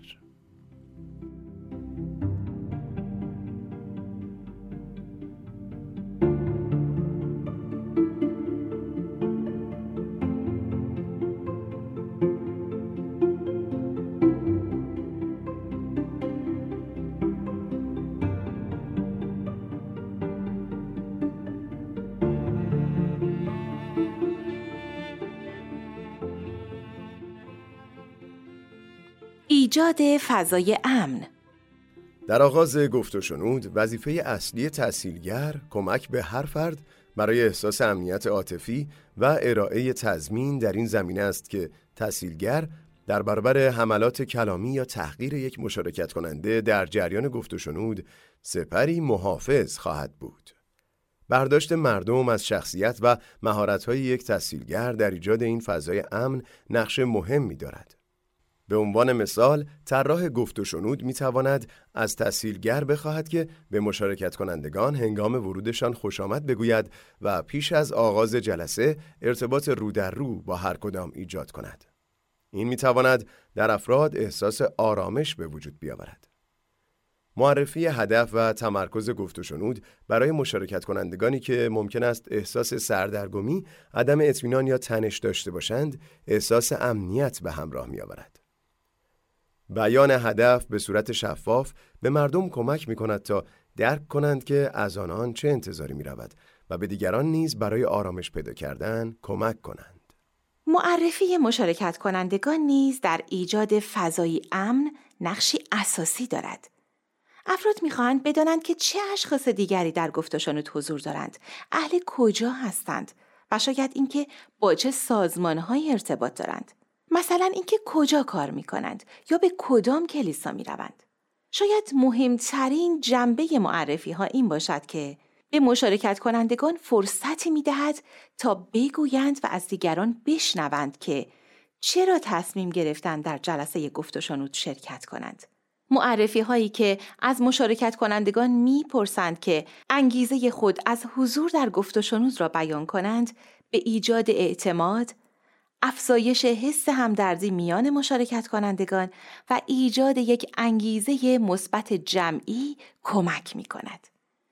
این یکی از مفیدترین فعالیت‌های مراحل اولیه گفت و شنود است، زیرا که مشارکت کنندگان اجازه ایجاد ارتباط با یکدیگر را درباره انگیزه خود از حضور در فرایند می‌دهند. به علاوه این به هر مشارکت کننده تجربه مطرح کردن دیدگاه‌های خود در بستر فرایند را می‌دهد. برخی افراد به انگیزه دیگران مشکوک هستند. یکی دیگر از امور متداول این است که افراد تفسیر بسیار مثبتی از انگیزه خودشان ارائه می‌کنند. مثلا ممکن است بگویند که می‌خواهند درباره دیگران آگاهی کسب کنند. اغلب افراد در دو سوی هر موضوعی متوجه می‌شوند که هدف مشترکی دارند. یکی دیگر از تکنیک‌های مفید برای معرفی این است که از مشارکت کنندگان بخواهیم چیزی از خودشان بگویند که ربطی به موضوع بحث ندارد. تفریحات، اسامی مستعار کودکانه، تعداد برادران و خواهران، هنرمند مورد علاقه یا یکی از ویژگی‌هایشان که معمولاً دیگران را غافلگیر می‌کند، مثال‌هایی از این دست هستند. این تمرین به افراد یادآوری می‌کند که هر شخص یک انسان منحصر به فرد است و فقط عضوی از یک گروه مرتبط با یک مشکل نیست. تسهیلگران باید تصمیم بگیرند که تا چه اندازه این بخش را شخصی یا خودنمایی کنند. به عنوان مثال، در بستر یک جلسه اداری ممکن است پرسیدن از افراد درباره اسمهای مستعارشان در کودکی امری مفید نباشد. سوال هرچه که باشد، این مهم است که از همه افراد همان سوال پرسیده شود.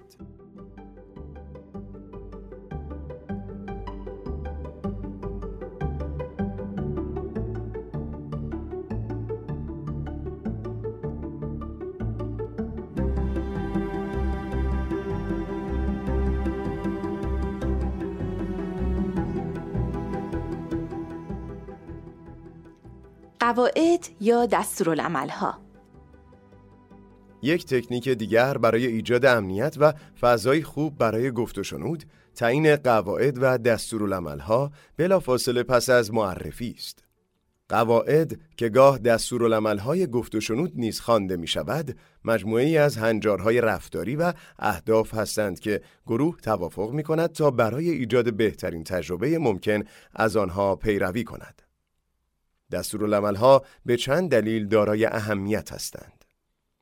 اول، تعیین قواعد به عادی‌سازی یک فرایند غیرعادی کمک می‌کند. در گفت و شنود، گروه مجموعه‌ای از هنجارها و دستورالعمل‌های خود را طراحی و بر سر آنها توافق می‌کند. این یکی از جنبه‌های منحصر به فرد گفت و شنود است. هنجارهای اجتماعی به ندرت از طریق اجماع بیان می‌شوند یا مورد توافق قرار می‌گیرند. در برنامه‌های ورزشی همه انتظار پیروی از قواعد بازی را دارند، اما شخص دیگری این قواعد را تعیین و بر اجرایشان نظارت می‌کند. تعیین دستورالعمل‌ها به صورت گروهی به مشارکت کنندگان کمک می‌کند تا آگاهانه در فرایند شرکت کنند و انتخاب کنند که به چه رفتارهایی احترام بگذارند. دوم، تعیین قواعد به صورت جمعی این پیام را دارد که تمامی اعضای گروه با یکدیگر ذاتاً برابر هستند یا حداقل در رابطه با هدف گروه. این امر نیز تقریباً نادر است، زیرا در اکثر بسترهای تعامل افراد غالباً نوعی سلسله مراتب وجود دارد که در آن شخصی دارای برتری بر دیگران است. اگر گفت و شنود بر مبنای کاوش مشترک مشارکت کنندگان برای حقیقت باشد، این موضوعی حیاتی است که تمام افراد فرصت مساوی برای مشارکت در فرایند داشته باشند و هیچ کس به عنوان مقام بالاتر دیده نشود. عموماً 2 راه برای تعیین قواعد وجود دارد. در وضعیتی که محدودیت زمانی وجود دارد، یک راه این است که فهرست دستورالعمل‌ها خوانده شوند و از افراد پرسیده شود که آیا می توانند آنها را رعایت کنند یا خیر. مهم است که هر فرد فرصت داشته باشد تا نظر یا نگرانی خود درباره قوانین را مطرح کند. به اشتباه فکر نکنید که همه با قوانین مطرح شده موافق هستند. پس از فرصت کافی برای تغییر قوانین پیشنهاد شده، تسهیلگران می توانند توافق عمومی را اعلام کنند که یعنی مشارکت کنندگان حاضر هستند خود و دیگران را متعهد به آن قواعد نگاه دارند. واضح است که این استراتژی کمترین وقت را میبرد و به تسهیلگران اجازه میدهد تا به سرعت وارد مرحله گفت و شنود شوند.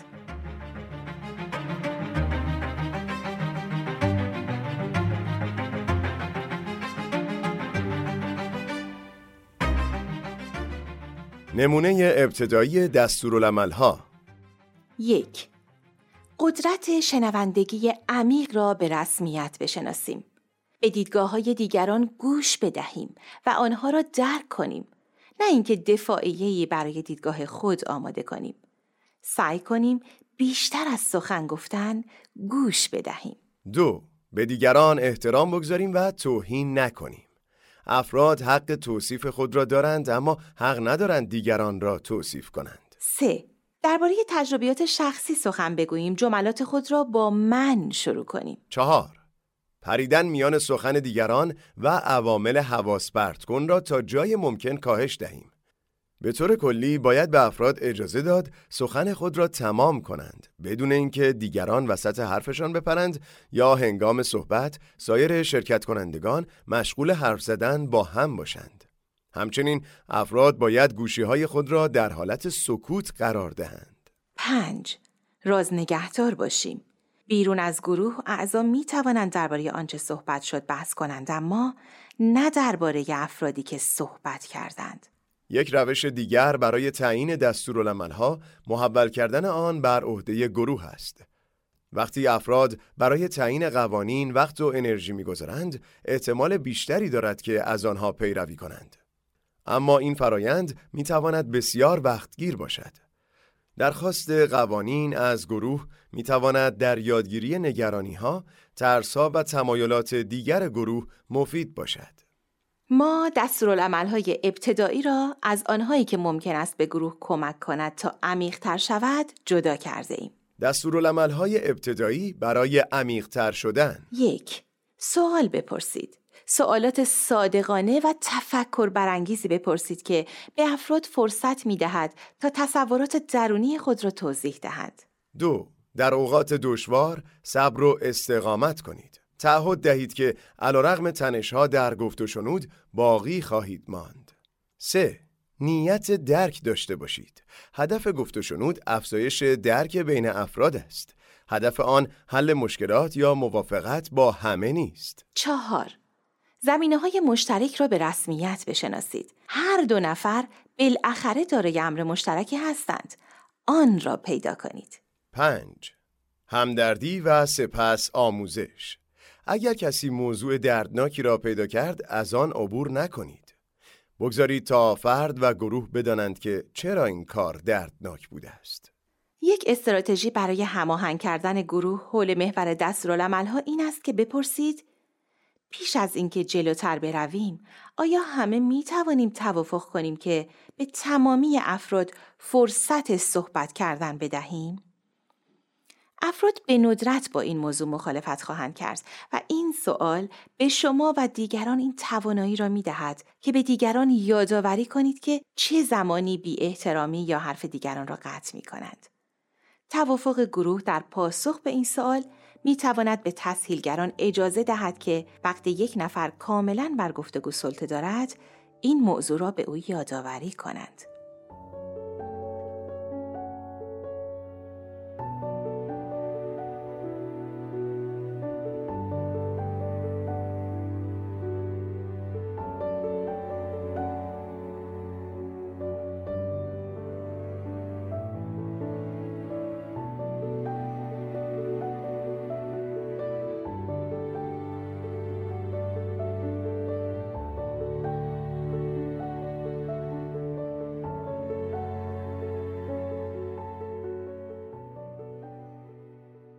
شفافسازی نقش تسهیلگر. یک تسهیلگر افراد را طی فرایند گفت و شنود هدایت می کند. تسهیلگران متخصصان فرایند گفت و شنود هستند، نه متخصصان موضوعات مطرح شده. آنان گفت و شنود را متمرکز نگاه می دارند. به مشارکت کنندگان کمک می کنند که دیدگاه‌های مختلف را در نظر بگیرند و همچنین بحث‌های گروه را جمع‌بندی می کنند. آنها الگوی شنوندگی فعال و سخنگویی با احترام هستند. فصل 6 درباره جزئیات تسهیلگری یک گفت و شنود است. هنگام توضیح دادن نقش تسهیلگران به یک گروه، برخی از نکات مهمی که باید ذکر و روشن شوند عبارتند از: تسهیلگران به گروه کمک می کنند تا شباهت‌ها و تفاوت‌های عقاید را بررسی کنند. تسهیلگران عقاید خود را تبلیغ یا مطرح نمی کنند. تسهیلگران اطمینان حاصل می کنند که تمامی مشارکت کنندگان فرصت خواهند داشت در گفت و شنود شرکت کنند. تسهیلگران مسئولیت اصلی اعمال دستورالعمل‌های توافق شده را دارند، اگرچه گروه نیز این مسئولیت را بر عهده دارد.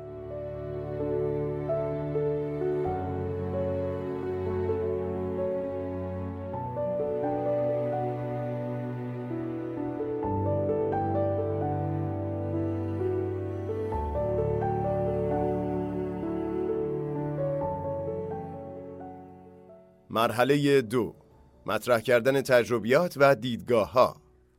دومین عضو کلیدی طراحی گفت و شنود مطرح کردن تجربیات است.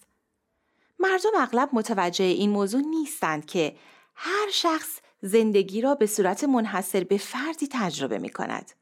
یادگیری و آموزش در فرایند گفت و شنود از طریق کاوش در شباهت‌ها و تفاوت‌های افرادی با سوابق متفاوت به دست می‌آید.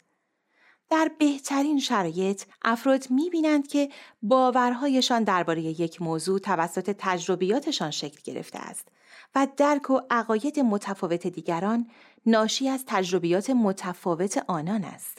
گرم کردن. تسهیلگر باید برنامه‌ای کلی برای عبور از معرفی و حرکت به سمت موضوع گفت و شنود داشته باشد. پیش از اینکه گروه شروع به بررسی وجوه دشوار یک موضوع بکند، بهتر است از افراد خواسته شود تا تجربه‌ای مرتبط با موضوع را مطرح کنند.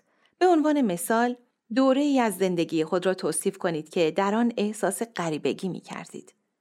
چون این سوالی به چندین دلیل در ابتدای گفت و شنود نتیجه مثبت می‌دهد. یکم، این نوع سوالات آموزنده هستند و احساس همدردی و ارتباط با تجربه آسیب‌پذیری دیگران را به وجود می‌آورند.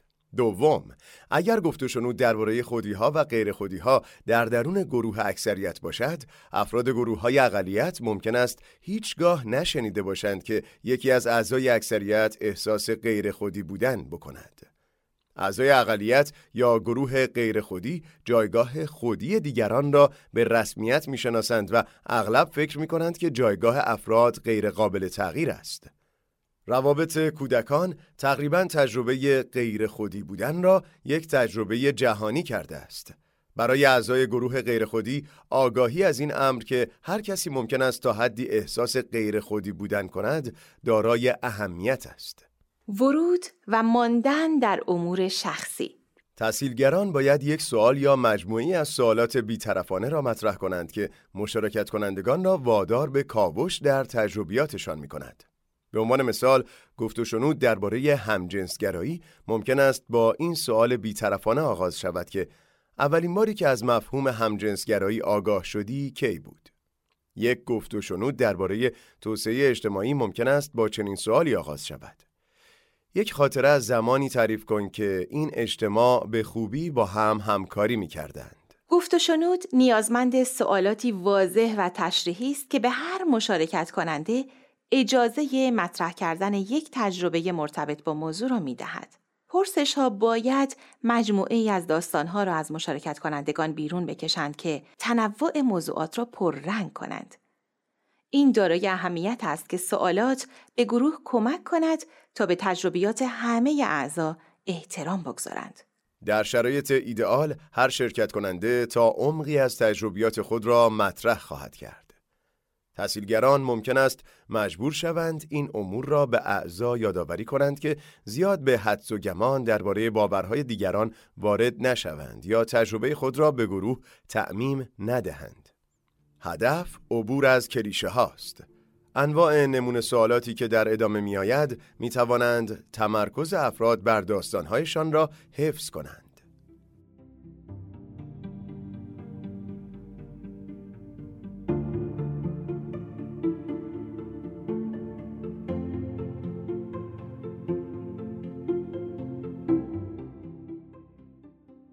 نمونه سوالاتی برای مطرح کردن تجربیات.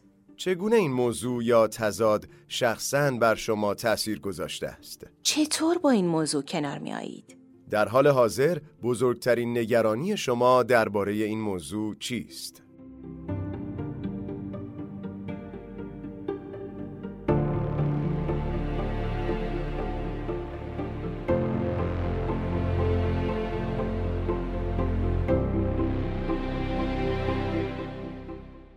ربط دادن به تمام مشارکت کنندگان. سوالات نباید به گروه خاصی امتیاز بدهند یا بر تجربه‌ای تمرکز کنند که تنها بعضی از مشارکت کنندگان داشتند.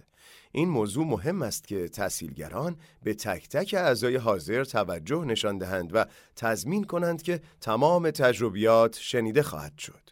به عنوان مثال، اولین سوال در یک گفت و شنود درباره روابط نژادی عموماً مفیدتر است این باشد که والدینت درباره نژاد به تو چه آموختند؟ تا اینکه بپرسیم والدینت درباره ظلم و سرکوب نژادی به تو چه آموختند؟ سوال درباره ظلم نژادی ممکن است افرادی را که این ظلم را تجربه کرده‌اند تشویق کند تا داستانهای خود را مطرح کنند و گروهی که این ظلم را تجربه نکرده‌اند را ساکت کند.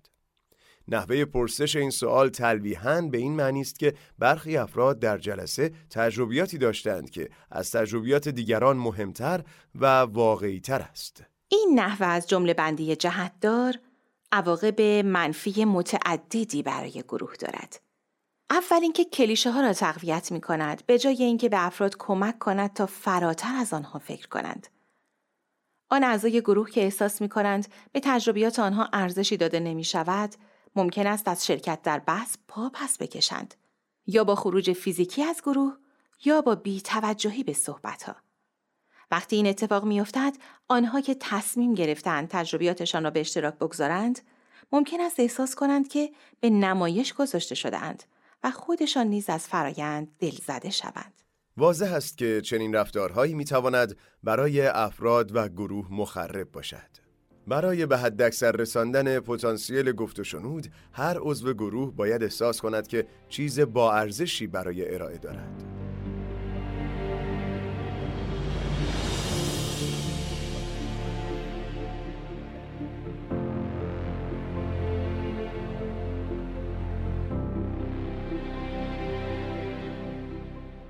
اضافه کردن تحلیل پس از مطرح کردن تجربیات.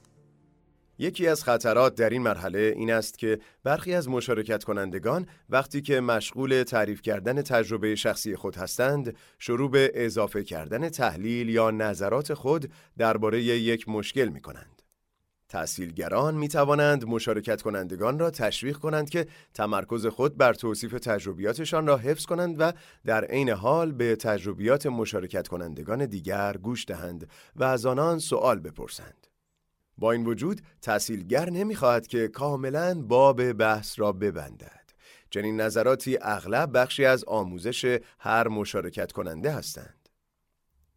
اگر این مرحله به خوبی مدیریت شود، مشارکت کنندگان متوجه خواهند شد که چطور تجربیات، دیدگاه و نظرات آنان درباره موضوع بحث را شکل می‌دهد. برخی مشارکت کنندگان ممکن است درباره این ایده مقاومت کنند. برخی ممکن است دیگران را مقصر بشمارند و به کسانی مشکوک شوند که تجربیاتشان منجر به عقاید متفاوتی شده است. مرحله سوم به مشارکت کنندگان فرصتی برای بررسی این موضوع می‌دهد که چرا مردم تجربیات و دیدگاه‌های متفاوتی دارند. مرحله 3 کاوش در تفاوت‌ها و شباهت‌ها.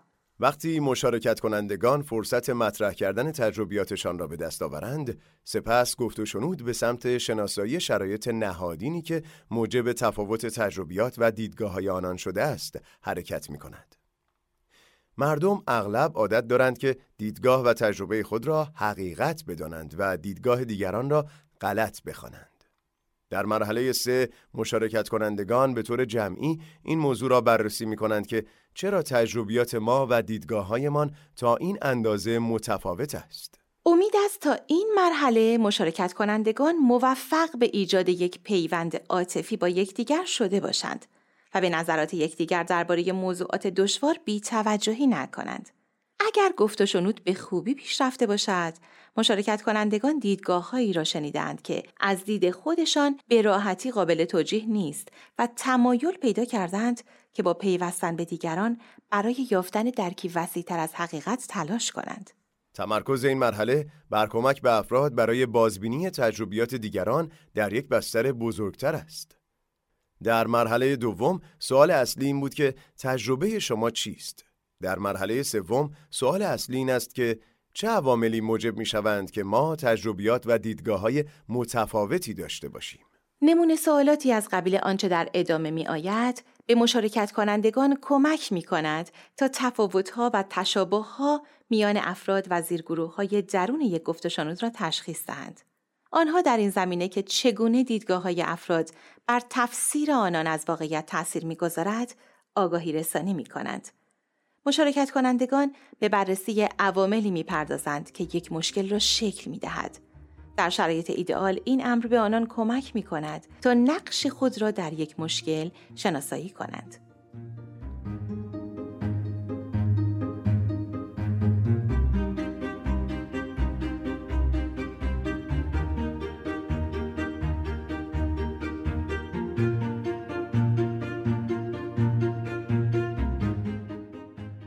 نمونه سوال‌هایی برای کاوش در تنوع تجربیات. چگونه تضاد یا معضل بر اجتماع ما تأثیر می‌گذارد؟ چه تغییراتی را شاهد هستیم؟ این تضاد چه تأثیری بر نحوه همکاری ما با یکدیگر گذاشته است؟ آیا تنش‌های جدیدی میان ما وجود دارد؟ چه زخم‌هایی اجازه نمی‌دهند که ما به رسیدگی به این معضل بپردازیم؟ برای رسیدگی به این مشکل از چه ارزش‌هایی در اجتماع خود می‌توانیم کمک بگیریم؟ ریشه‌های این تضاد چیستند؟ تاریخچه این مشکل چیست؟ آیا ما در میان خود درک متفاوتی از تاریخچه این مشکل داریم؟ 3 عامل اصلی تحریک این تضاد یا مشکل چیست؟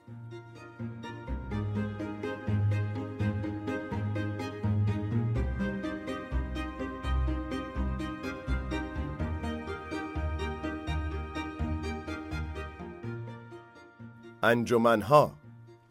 گاه تقسیم کردن مشارکت کنندگان در یک گفتگو به گروه‌های کوچکتر یا انجمن‌هایی از افرادی که تجربیات مشابهی دارند می‌تواند در این مرحله مفید باشد.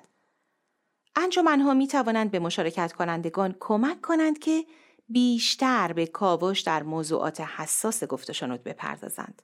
به عنوان مثال در یک گفت و شنود خانوادگی، یک تسهیلگر می‌تواند انجمن‌های مجزایی از کودکان و بزرگسالان تشکیل دهد تا تضمین کند که کودکان خواهند توانست تجربیات و نیازهای خود را بیان کنند.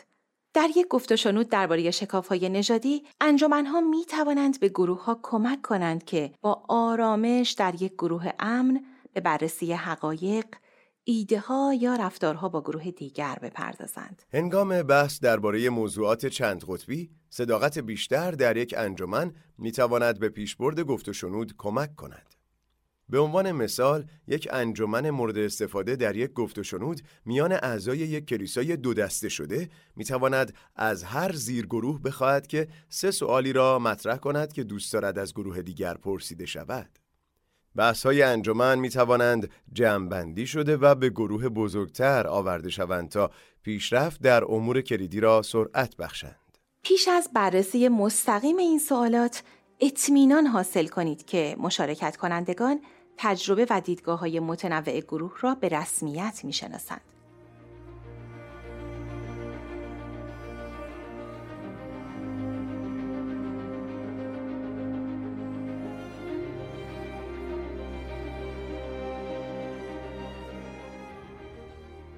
سوالات پیشنهادی برای انجمن. برای رسیدگی به این موضوع چه چیزی را باید درباره نقطه نظر مخالف بدانیم؟ گروه ما چگونه از وضعیت موجود ضرر یا سود خواهد کرد؟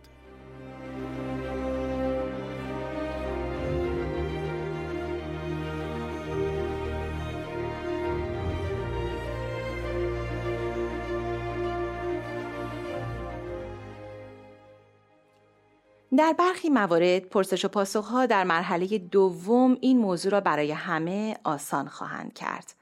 در موارد دیگر لازم است که تحصیلگر شباهت‌ها و تفاوت‌های تجربیات افراد را برجسته کند تا همه آنها را ببینند. این فرایند برجسته کردن شباهت‌ها و تفاوت‌های گروه می‌تواند به انتقال از مرحله دوم به مرحله سوم کمک کند. وقتی افراد شروع به درک تنوع مطرح شده در مرحله دوم می‌کنند، آنها غالباً موضوع دیدگاه‌ها را مطرح می‌کنند. افراد یا گروه‌ها ممکن است بگویند که دیگران متوهم هستند و در نتیجه در موقعیتی که ممکن است توجیهی منطقی برای رفتار افراد وجود داشته باشد، آنها فقط بدرفتاری را توجیه آن موقعیت می‌دانند. در مقابل برخی خواهند گفت که گروه دیگر موضوع را درک نمی کند و چشم خود را به واقعیت‌های واضح بسته است. تحصیلگر لزومی در حل و فصل این موضوع ندارد، بلکه باید فضا را به صورتی مدیریت کند که مشارکت کنندگان بتوانند این دیدگاه‌ها را بررسی کنند و درک مشترکی نسبت به این تفاوت‌ها پیدا کنند. تحصیلگر می‌تواند تایید کند که دیدگاه‌ها عموماً در شکل دادن تجربیات ما تا حدی نقش بازی می‌کنند. وظیفه اصلی تحصیلگر این است که به امر کاوش در این پرسش‌ها ساختاری صادقانه و منصفانه بدهد. وظیفه دیگر تحصیلگر این است که به مشارکت کنندگان کمک کند تا گامی به عقب بردارند و ببینند که هیچ کدامشان این مشکل را به وجود نیاوردند. مشکل در اکثر موارد توسط افراد داخل فرآیند گفت و شنود به وجود نیامده است، بلکه اغلب توسط مجموعه ای از کنش‌های تاریخی و نهادین ایجاد شده است و در طول زمان به آنها رسیده است. ممکن است لازم شود که تحصیلگر این عوامل بزرگتر را که موجب شکلگیری تجربیات و دیدگاه‌های متفاوت می‌شوند به مشارکت کنندگان یادآوری کند. آخرین وظیفه در مرحله سوم کمک به مشارکت کنندگان برای درک این موضوع است که اگرچه آنان این مشکل را به ارث برده‌اند، اما تصمیم به حفظ یا تغییر آن بر عهده خودشان است. هدف تحصیلگر این است که به مشارکت کنندگان کمک کند تا متوجه ارتباط میان دیدگاه‌ها و رفتارهایشان و نیروهایی که به بقای مشکلات کمک می‌کنند شوند. از این طریق گفت و شنود این نکته را برجسته می کند که هر مشارکت کننده یک عامل تغییر است. نقش تحقیق و آمارهای مستقل. در گفت و شنودهای ریچموند در مورد نژاد، ما هر هفته را با ارائه فرصتهای مختلف آموزشی، شغلی، مسکونی و مسافرتی برای سیاه‌پوستان، سفیدپوستان، لاتین‌ها و آسیایی‌ها آغاز می کردیم. این آمارها که توسط یک استاد دانشگاه محلی تولید و ارائه می شدند، به مشارکت کنندگان در گفت و شنود کمک کرد تا متوجه تفاوت‌های گوناگون میان گروه‌های نژادی در شهر شوند. حقایق نقطه آغازی برای گفت و شنود فراهم کردند. در برخی موارد ارائه حقایق ممکن است فرایند گفت و شنود را منحرف کند. توجه به چند نکته می‌تواند به شناسایی فواید و خطرات ارائه حقایق در یک گفت و شنود کمک کند. فواید تمرکز ابتدایی بر حقایق. بسته به راهکار مورد استفاده برای دعوت افراد به حضور در فرایند، برخی مشارکت کنندگان ممکن است اطلاعات خاصی درباره موضوع نداشته باشند و به این دلیل تصمیم به حضور گرفتند که یک نفر که به او اعتماد دارند از آنان دعوت کرده است. ارائه حقایق می‌تواند آگاهی آنان درباره موضوعات را بالا ببرد. اگر حقایق در ادامه نقش مهمی در صحبت‌های گروه پیدا کنند، این موضوع می‌تواند کمک بزرگی برای ایجاد پایه‌های خرد مشترک باشد. این موجب می‌شود که افراد کمتر از حقایقی که ممکن است درست نباشند در یک گفت و شنود استفاده کنند و انرژی خود را برای بحث درباره اینکه چه چیزی حقیقی است صرف نکنند. به عنوان مثال در یک گفت و شنود درباره روابط میان مسلمانان و مسیحیان ممکن است بهتر باشد که ابتدا چند سخنگو دعوت کنیم تا درباره آموزه‌های متفاوت مسیحیت و اسلام صحبت کند. این جمع‌بندی حقیقت محور می‌تواند به افراد با تجربیات متفاوت فضایی بدهد تا به درک این موضوع برسند که آنان تنها بخش‌هایی از مذهب دیگری را تجربه کرده‌اند یا شنیده‌اند. در بحث درباره روابط نژادی، یک محور اصلی این است که تبعیض‌ها از دوران بد گذشته تا کنون چقدر کاهش پیدا کردند. ارائه تحقیقات دولتی در زمینه تبعیض در فروش منازل می تواند در اینجا مفید باشد. همچنین مطالعاتی که نشان می دهد دیدگاه‌های نژادی نرمتر شده اند می توانند برای چنین بحثی مفید باشند. به علاوه حقایق مرتبطی که کمتر کسی از آنها اطلاع دارد می تواند موجب تجربه غافلگیری جمعی برای مشارکت کنندگان شود که به ایجاد پیوند میان آنان کمک می کند.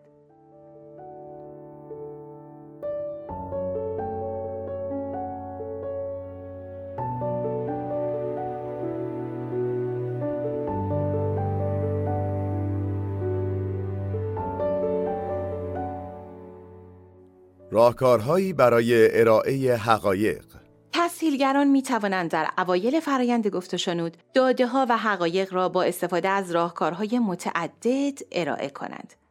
هر راهکار تأثیر متفاوتی بر فرایند خواهد داشت. برخی گفت و شنودها از تلفیقی از راهکارهایی که در ادامه می آید استفاده می کنند. الف، یک صفحه مملو از اطلاعات یا تست. یک صفحه دارای نتایج تحقیقات یا سوالات تستی می تواند ارائه شود و به سرعت مورد بررسی قرار گیرد. صفحه اطلاعاتی به ویژه برای حقایق غیرقابل انکار مفید است و نیز برای زمانی که این حقایق ممکن است در کلیت گفت و شنود نقش داشته باشند. به عنوان مثال، در جلسه گفت و شنودی درباره چاقی کودکان در شهر ممفیس در ایالت تنسی، تسهیلگران صفحه اطلاعاتی را توزیع کردند که نشان دهنده فراگیری چاقی کودکان، رابطه کلی میان غذا و نرمش، روندهای جدید در صنعت غذایی و در مدارس و عوامل محیطی بود. یک تست درباره اطلاعات غافلگیر کننده در آن صفحه نیز به مشارکت کنندگان تجربه مشترکی داد. ب. رسانه صوتی تصویری. یک ویدئوی کوتاه می تواند نقش مهمی بازی کند. در گفت و شنود ممفیس درباره چاقی، تحصیلگران از یک ویدئوی کوتاه استفاده کردند که در آن کودکی درباره دشواری‌هایش برای کاهش وزن صحبت می‌کرد. ویدئو نشان دهنده وجوه دردناک اجتماعی برای افراد چاق بود و تجربه عاطفی خوبی ایجاد کرد که مشارکت کنندگان را به هم پیوند داد. در گفت و شنودهای سطح کلان که بودجه بالایی دارند، سازمان دهندگان گاه بخشی از منابع را به تولید ویدیوهایی برای معرفی موضوع اختصاص می‌دهند. ج. ارائه حقایق به صورت زنده. متخصصان و پیشروان در یک موضوع خاص می‌توانند حقایق را شخصاً به مشارکت کنندگان ارائه کنند. گفت و شنود ریچموند درباره نژاد با یک پاورپوینت 40 دقیقه‌ای توسط یک استاد دانشگاه محلی آغاز شد که تحقیقات گسترده‌ای درباره ارتباط موضوعات غذایی با شکاف‌های اقتصادی و نژادی در شهر انجام داده بود. در فیجی، فرایند گفت و شنود شامل سخنانی از سوی رهبران مسیحی، هندو و مسلمان بود که بر اشتراک آموزه‌های مذهبی درباره صلح تأکید می‌کردند. خطرات تمرکز زودهنگام بر اطلاعات و حقایق. ارائه اطلاعات می‌توانند فرایند گفت و شنود را منحرف کنند. برخی از اعضای گروه توجهشان به زیر سوال بردن اطلاعات شما جلب می شود. به ویژه اگر اطلاعاتی که ارائه کرده باشید جنجال برانگیز باشد. برخی ممکن است شروع به زیر سوال بردن بی‌طرفی گفت و شنود بکنند. یا اینکه آیا ارائه اطلاعات مرتبط از سوی شما نشان دهنده جهت‌دار بودن تحصیلگران یا سازمان دهندگان است یا نه؟ اگر تصمیم دارید از اطلاعات استفاده کنید، به نحوی این کار را انجام دهید که حتی در میان مشارکت کنندگان پرتردید نیز نگرانی ایجاد نکند. اگر ارائه اطلاعات به صورت تجربی انجام می‌گیرد، مانند تماشای یک فیلم، گروه ممکن است به جای صحبت درباره موضوعات مطرح شده در فیلم، به صحبت درباره تجربه تماشای آن فیلم بپردازد. این یکی دیگر از راه‌هایی است که اطلاعات می‌توانند گروه را از بررسی تجربیات و دیدگاه‌های خود منحرف کنند. اگر این اتفاق افتاد، تسهیلگر باید تمرکز گروه را به گفت و شنود درباره موضوعات اصلی بازگرداند. ارائه اطلاعات نباید باعث شود که هیچ کدام از مشارکت کنندگان احساس کنند مورد حمله یا اهانت قرار گرفتند، زیرا این امر موجب مقاومت غیر مفید خواهد شد. این نگرانی به ویژه در مواردی وجود دارد که موضوع گفت و شنود تضادهای تاریخی میان گروه هاست. عموماً بخشی از هدف گفت و شنود این است که افراد را به سمتی حرکت دهیم که به دنبال مقصر برای تنش‌های جاری نباشند و به سمت مسئولیت جمعی حرکت کنند. در نهایت برخی افراد در گروه ممکن است از ارائه اطلاعات پیش از آغاز بحث این برداشت برایشان پیش بیاید که گفت و شنود قرار است یک تحلیل درست از آن حقایق باشد. ارائه اطلاعات در ابتدای فرایند استقرار این موضوع که تجربه مشارکت کنندگان منابع اصلی یادگیری هستند را دشوار می کند.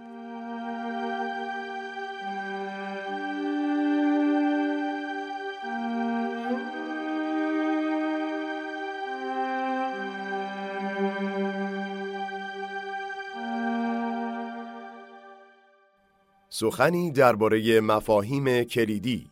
همانطور که فرد باید در ارائه اطلاعات در جریان گفت و شنود دقت داشته باشد، به همان اندازه نیز استفاده از مفاهیم کلیدی باید با ظرافت انجام شود. تعریف مفاهیمی چون نژاد پرستی، چاقی یا همجنسگرایی میتواند بحث برانگیز باشد.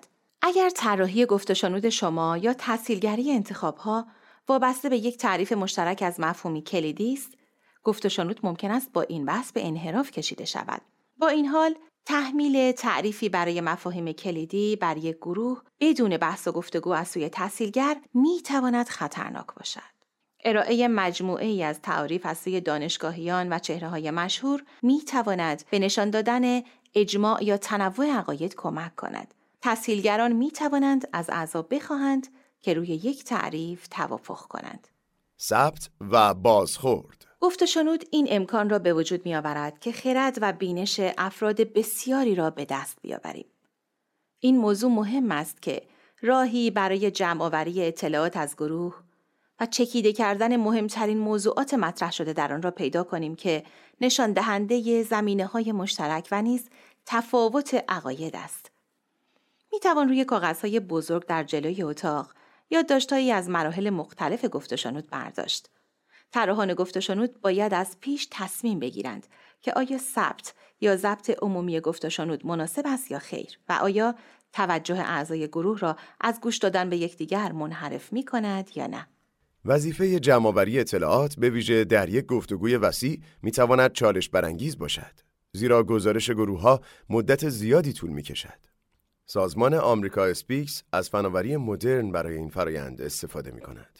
به این صورت که هر زیرگروه گفت و شنود اطلاعات خود را برای جمع‌بندی از یک لپتاپ به بانک مرکزی کامپیوترها می‌فرستد. موضوعات اصلی گفت و شنودها از طریق یک شبکه بیسیم برای گروه موضوعات فرستاده می‌شود که چکیده اجماع‌های میان مشارکت کنندگان را تهیه می‌کنند. این موضوعات مجدداً برای تمامی گروه بر روی صفحه بزرگ تلویزیونی نشان داده می‌شوند و هر مشارکت کننده با استفاده از صفحه کلید رأی می‌دهد که کدام موضوع یا گزینه کنش برای او مهم است. راه‌هایی با فناوری پایین‌تر نیز وجود دارند. به عنوان مثال، زیرگروه‌ها باید بر سر چند دیدگاه یا نتیجه‌گیری اصلی از گفت و شنود توافق کنند و آنها را برای فردی شاید تسهیلگر اصلی بفرستند که نکات مشترک میان کل گروه‌ها را پیدا می‌کند.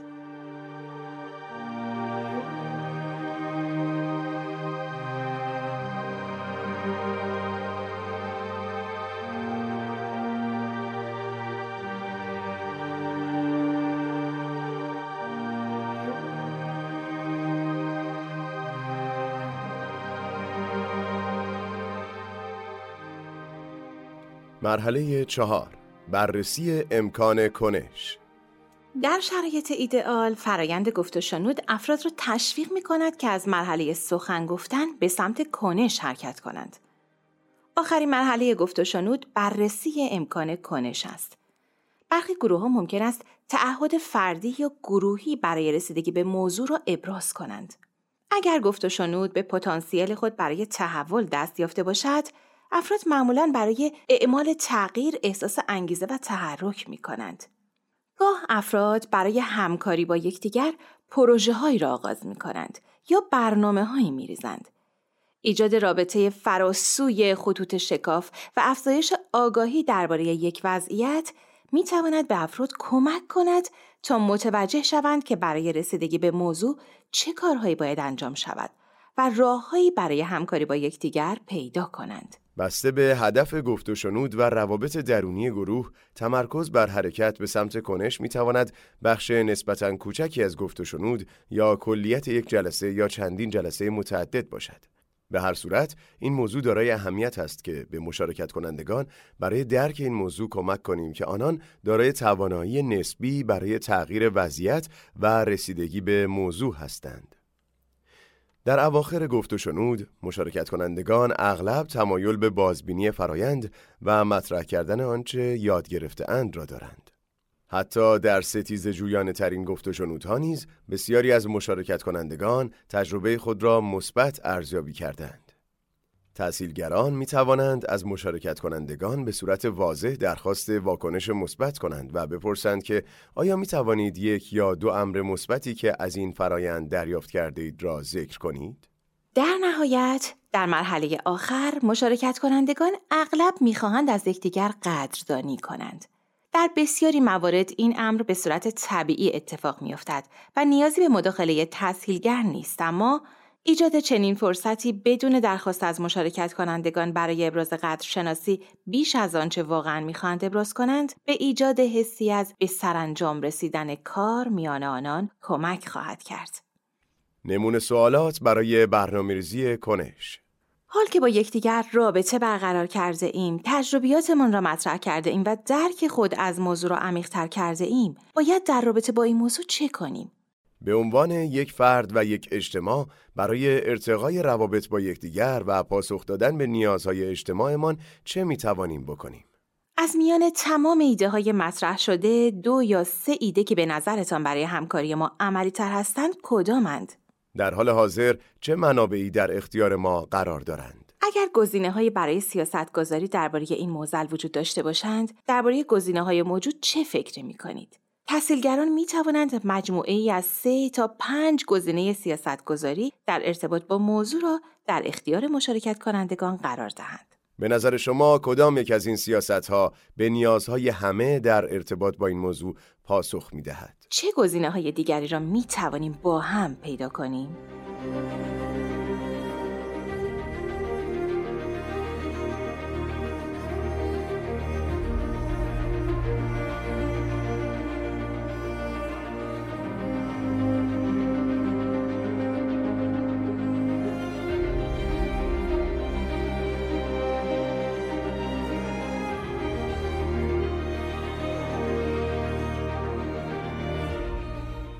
فصل 6.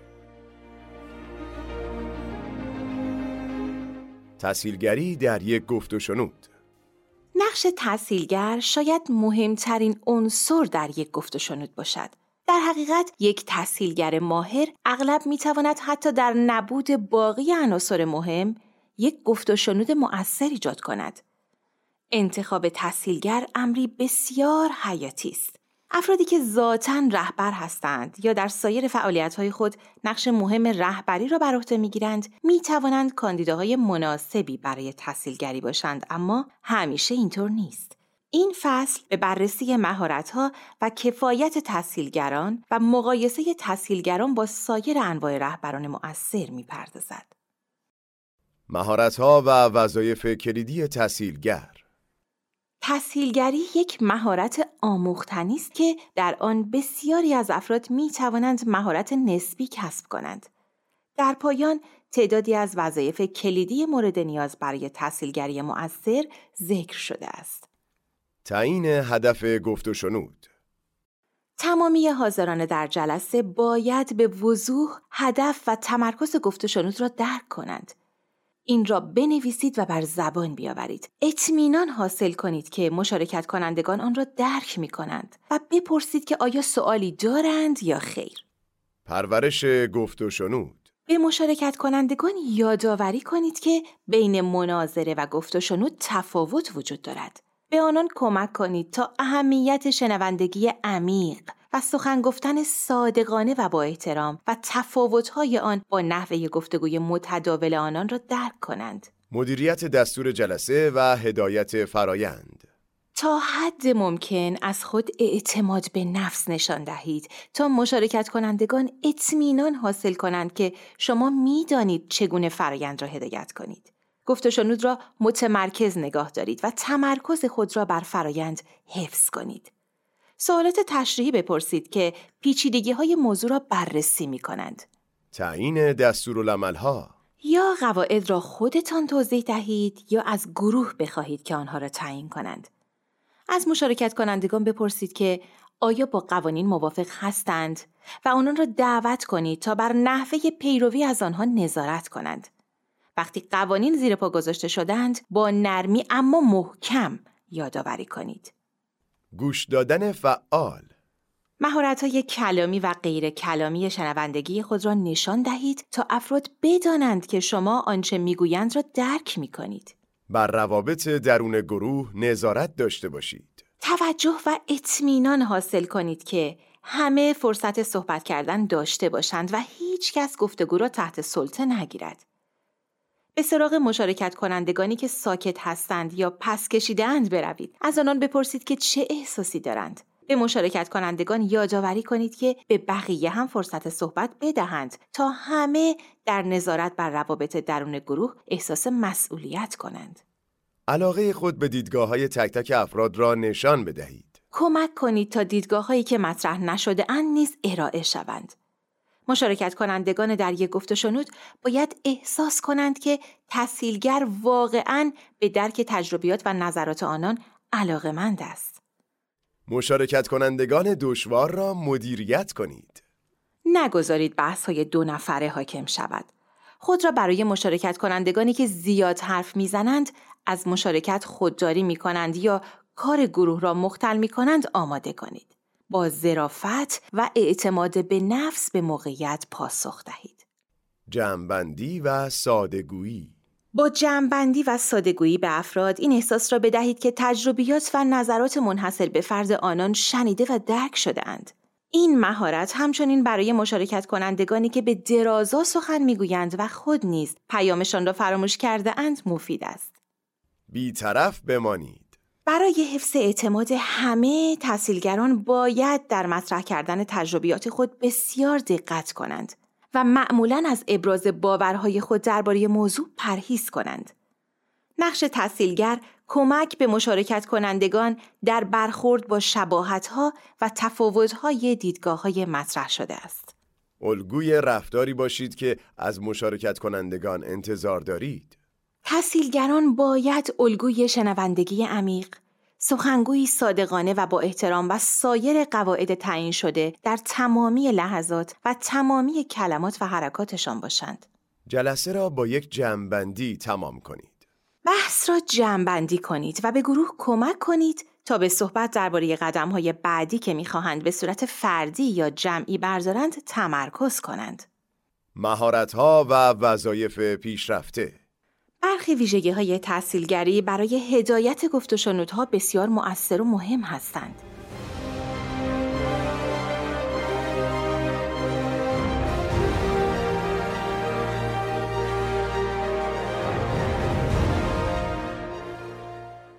تحصیلگران باعث اعتماد افراد به توانایی رهبریشان می‌شوند.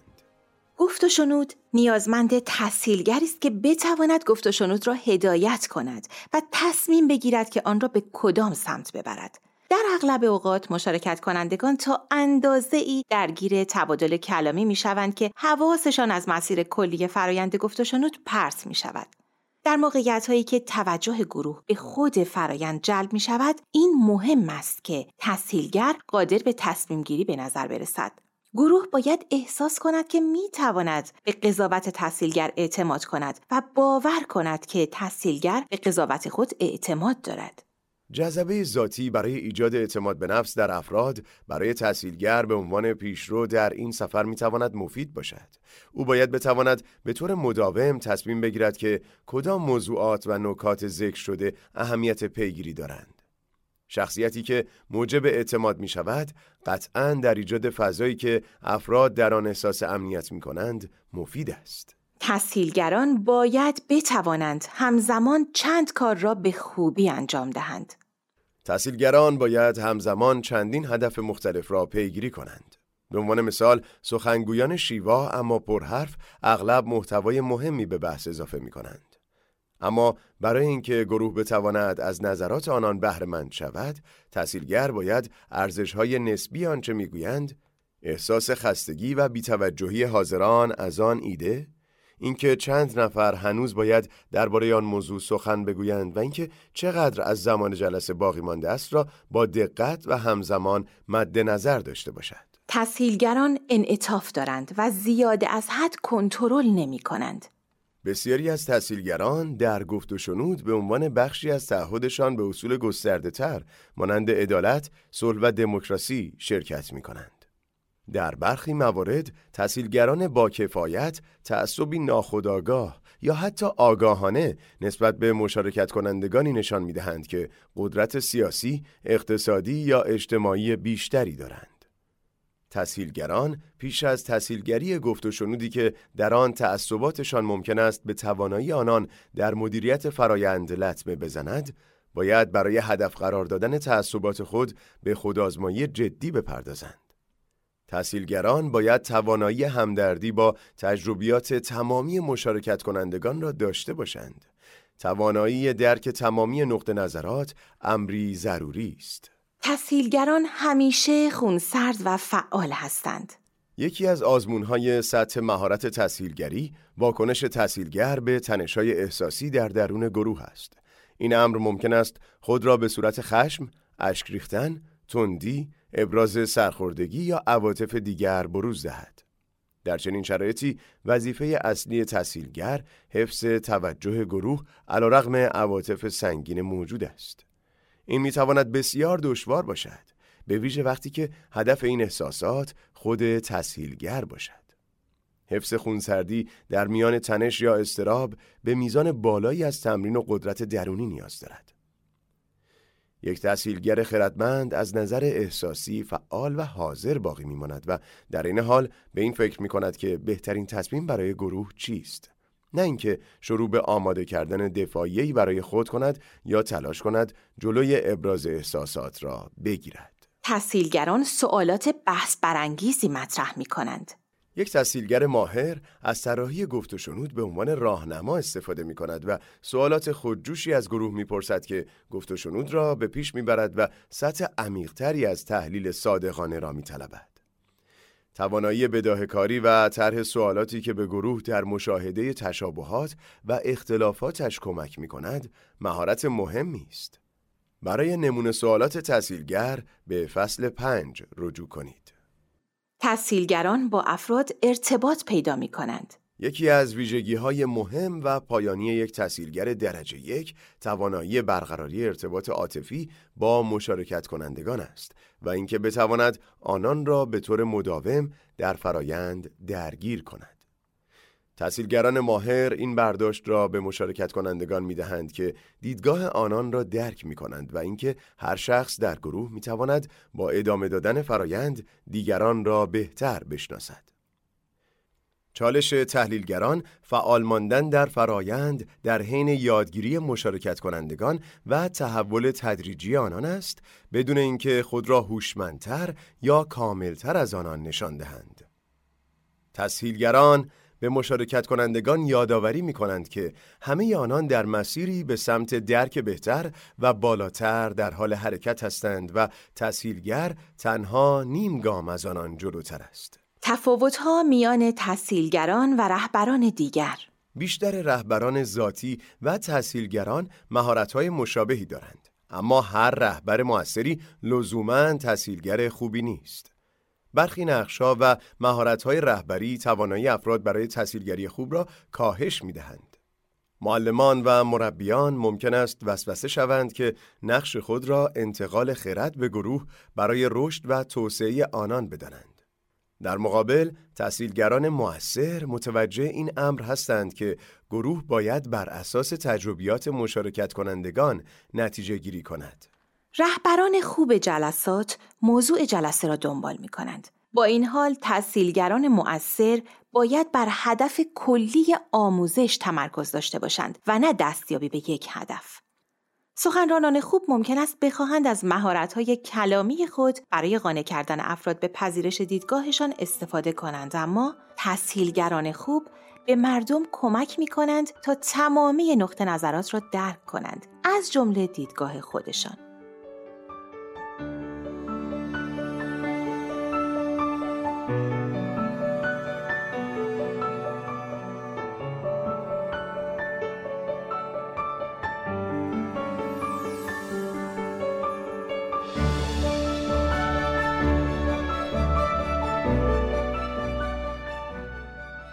فصل 7.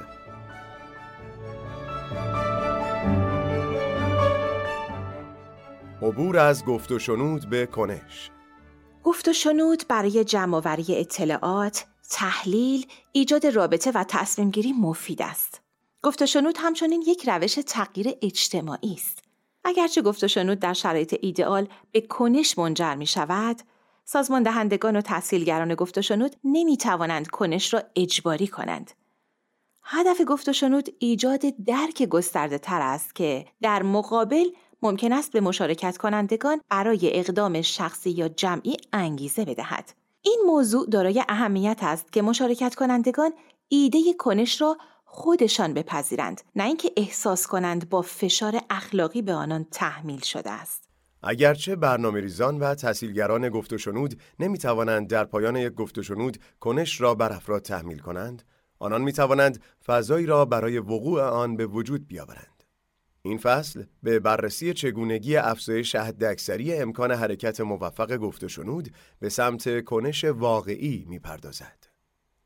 موضوع آزمون‌های سراسری مدارس مثال مفیدی درباره این امر است که چگونه گفت و شنود ممکن است منجر به کنشی شود که باعث تغییرات اجتماعی می‌شود. برای دانش آموزان مهاجر و والدینشان آزمون‌های سراسری مدارس که برای نوجوانان انگلیسی زبان طراحی شده‌اند، ممکن است معیار دقیقی برای آزمودن هوش و درک آنان نباشد. اگر دانش آموزان مهاجر و خانواده‌هایشان در محیطی منزوی از سایر خانواده‌های مهاجر زندگی می‌کردند، ممکن بود این معضل را یک مشکل شخصی تلقی کنند و نه یک مشکل اجتماعی. اگر یک مدرسه تصمیم بگیرد که جلسه گفت و شنودی درباره مشکلات مهاجران و آزمون‌های سراسری مدارس برگزار کند، مردم ممکن است الگوها و مشکلات جمعی این آزمون‌ها را شناسایی کنند. اجتماعات در درون ساختارهای بزرگتر ایالتی و ملی قرار دارند و می‌توانند بر سیاست‌های مرتبط با بودجه آموزشی و آزمون‌ها تأثیر بگذارند. گفت و شنود چگونه و چه زمانی به صورت مؤثر به تغییر ساختاری ترجمه می شود؟ جرقه این تحول کجا زده می شود؟ آیا نیازمند یک توده بزرگ از افراد است که باید در فرایند گفت و شنود مشارکت کنند تا فراسوی خطوط تضاد ایجاد رابطه کنند و درک عمیق‌تری از موضوعات مربوطه پیدا کنند؟ آیا نیازمند مشارکت رهبران کلیدی اجتماع در یک فرایند گفت و شنود است؟ برای ایجاد تغییرات اجتماعی علاوه بر گفت و شنود به چه ابزارهای دیگری نیاز است؟ یک ضرب‌المثل قدیمی میگوید اگر تنها ابزاری که در اختیار داری چکش باشد، همه چیز را شبیه میخ خواهی دید. همین امر درباره گفت و شنود نیز صدق می‌کند. شاید گفت و شنود همیشه مناسب‌ترین ابزار نباشد، اما در بسیاری از موارد گفت و شنود اولین ابزار ایدئال است. مهاتما گاندی و مارتین لوتر کینگ هر دو این را آموزش می‌دادند که گفت و شنود اولین راه است، پیش از هر راهکار دیگر. وقتی گاندی مصمم به پایان دادن استعمار بریتانیا شد، تا آنجا که می‌توانست از بریتانیایی‌ها دعوت می‌کرد و با آنها به گفتگو می‌نشست. اما او همچنین درک می‌کرد که در بسیاری از موارد در طی این سفر نمایندگان بریتانیا به گفت و شنود واقعی علاقه‌ای نداشتند، بلکه گاه تنها می‌خواستند نظر او را نسبت به ایجاد تغییر عوض کنند. اما گاندی به اصول خود وفادار ماند. او از طریق مجموعه گوناگونی از روش‌ها و راهکارهای عدم خشونت به تلاش برای تغییر ادامه داد. اما از هر فرصتی برای گفت و شنود با مخالفانش استقبال می‌کرد.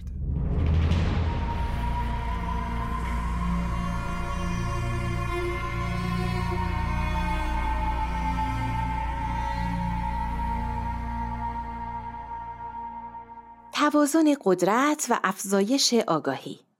اگر قدرت نامتوازن باشد و آگاهی نسبت به تضاد در سطح پایینی باشد، شاید گفت و شنود همیشه ممکن یا مفید نباشد. برخی افراد که دارای امتیازات سیاسی هستند، ممکن است گفت و شنود را به عنوان فرصتی برای قانع کردن افراد و جذب آنان به سمت خود ببینند. گاه افراد گروه قدرتمندتر تمایل خاصی به ملاقات با اعضای گروه ضعیفتر ندارند. آنها که امتیاز سیاسی کمتری دارند نیز ممکن است گفت و شنود را امری منفعل یا سدی در برابر تلاش‌های واقعی برای تغییر بدانند. در شهر نشویل ایالت تنسی آمریکا در دهه 1960 دانش آموزان سیاه‌پوست نمی‌توانستند از شهردار برای بحث درباره ادغام نژادی وقت ملاقات بگیرند. دانش آموزان ابتدا باید میان رهبران سفیدپوست و اجتماع سیاه‌پوست توازن قدرت به وجود می‌آوردند. دانش آموزان سیاه‌پوست از طریق سازماندهی، تمرین کنش‌های عدم خشونت، تحسن، راهپیمایی و تحریم فروشگاه‌هایی که جدایی نژادی را تبلیغ می‌کردند، قدرت خود را افزایش دادند. این کنش‌ها توجه رسانه‌ها را جلب کرد. موجب همدردی اجتماعی با هدف آنان شد و بر رهبران سفیدپوست فشار آورد تا کاری درباره تحریم‌هایی که کسبه سفیدپوست را هدف قرار داده بود انجام دهند. کنش‌های عدم خشونت در را به روی گفت و شنود موفقیت‌آمیز میان جوانان سیاه‌پوست و رهبران شهری باز کرد که به ادغام نژادی منجر شد. برخی پژوهش‌ها نشان می‌دهد که چگونه روش‌هایی مانند گفت و شنود در صورت توازن نسبی قوا میان گروه‌ها در تغییرات اجتماعی نقش مهمتری ایفا می‌کنند. گفت و شنود در صورتی که مشارکت کنندگان همه طرف‌های یک تضاد به درک بهتر از موضوع تعهد داشته باشند، نتیجه بهتری خواهد داشت.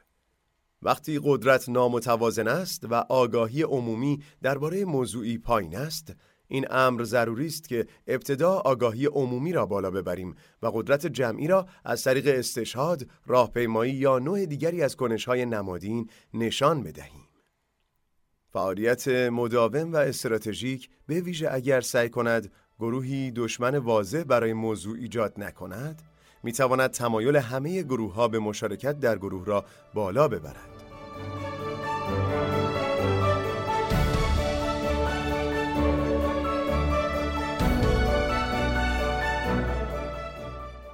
افراد بیشتر و افراد کلیدی.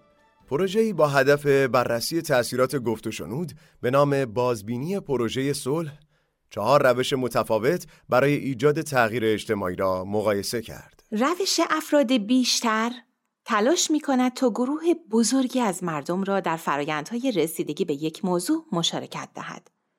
مشارکت گسترده مردم امری ضروری برای تغییر دانسته شده است.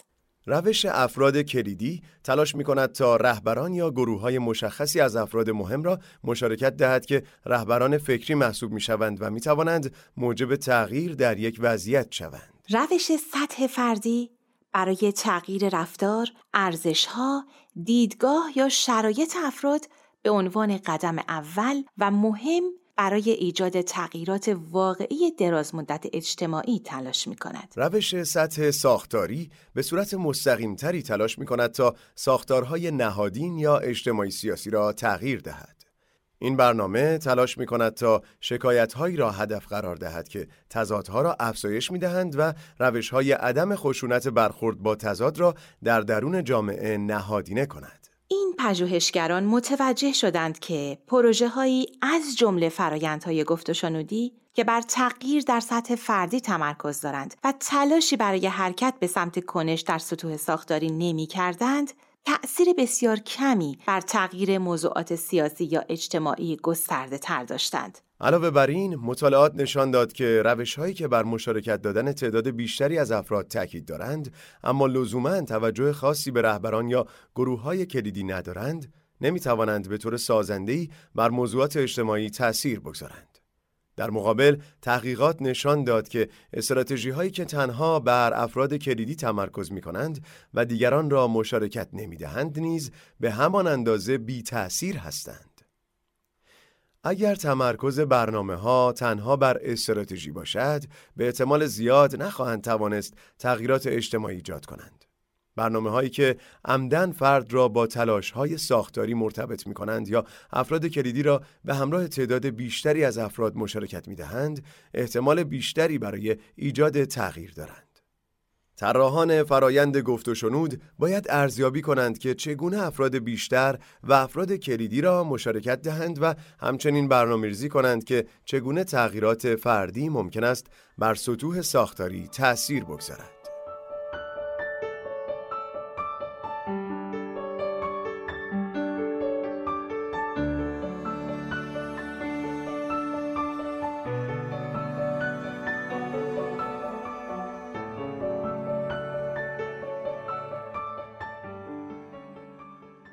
از گفت و شنود تا کنش.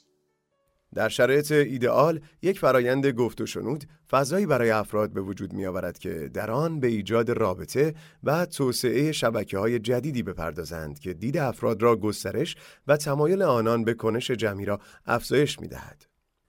فصل 5 نمونه سوالاتی را برای کمک به ارزیابی افراد از آنچه می توانند شخصاً و جمعاً انجام دهند ارائه کرده است. ایجاد زمان و فضای کافی در یک گفت و شنود برای این مرحله اهمیت زیادی دارد. اگر افراد به مرحله برنامه‌ریزی برای کنش در یک گفت و شنود به عنوان یک بخش الساقی یا سرسری نگاه کنند، احتمال کمتری وجود دارد که گفت و شنود منجر به کنش مؤثر شود.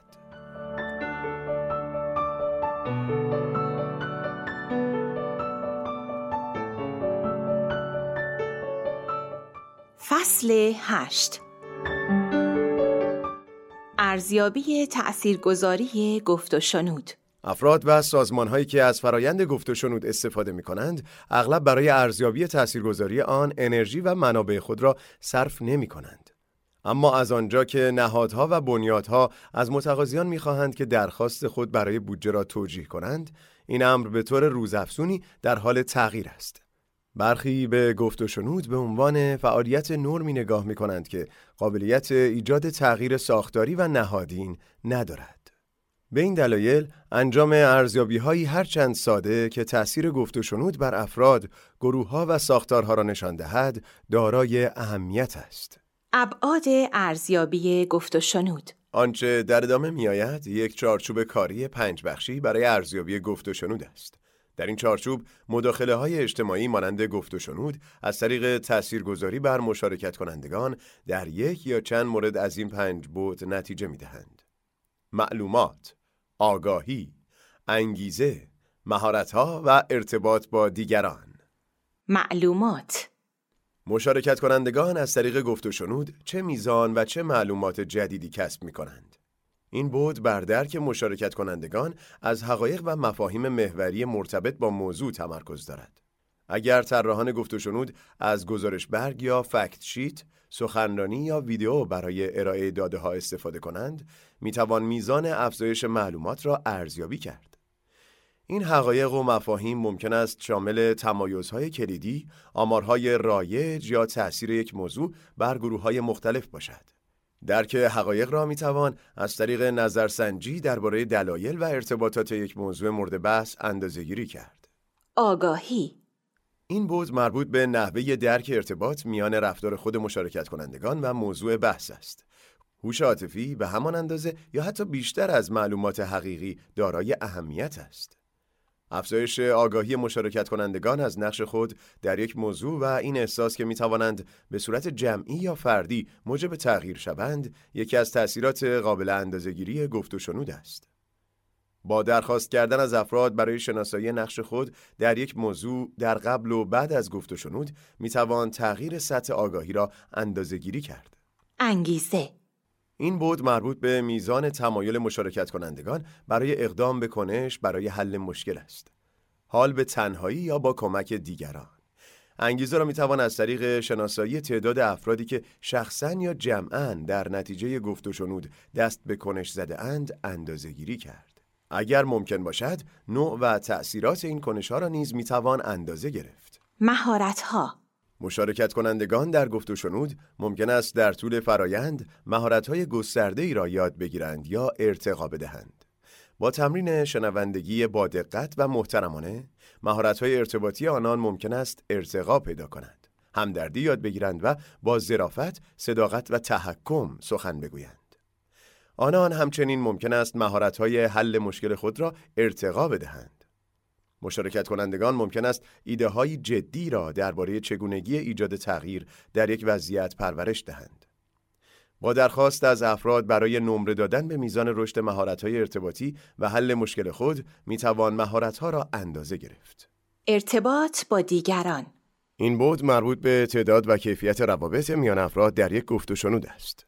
در جوامع مدرن ارتباطات معنادار رو به کاهش دارند، اما فرایند گفت و شنود در شرایط ایدئال می‌تواند برای افراد شبکه‌هایی بسازد. کنش مؤثر برای رسیدگی به یک مشکل نیازمند همکاری گروهی است.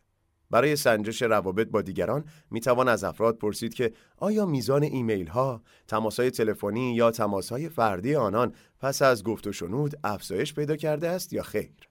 یا آیا مشغول به تلاش گروهی برای ایجاد تغییر هستند یا خیر؟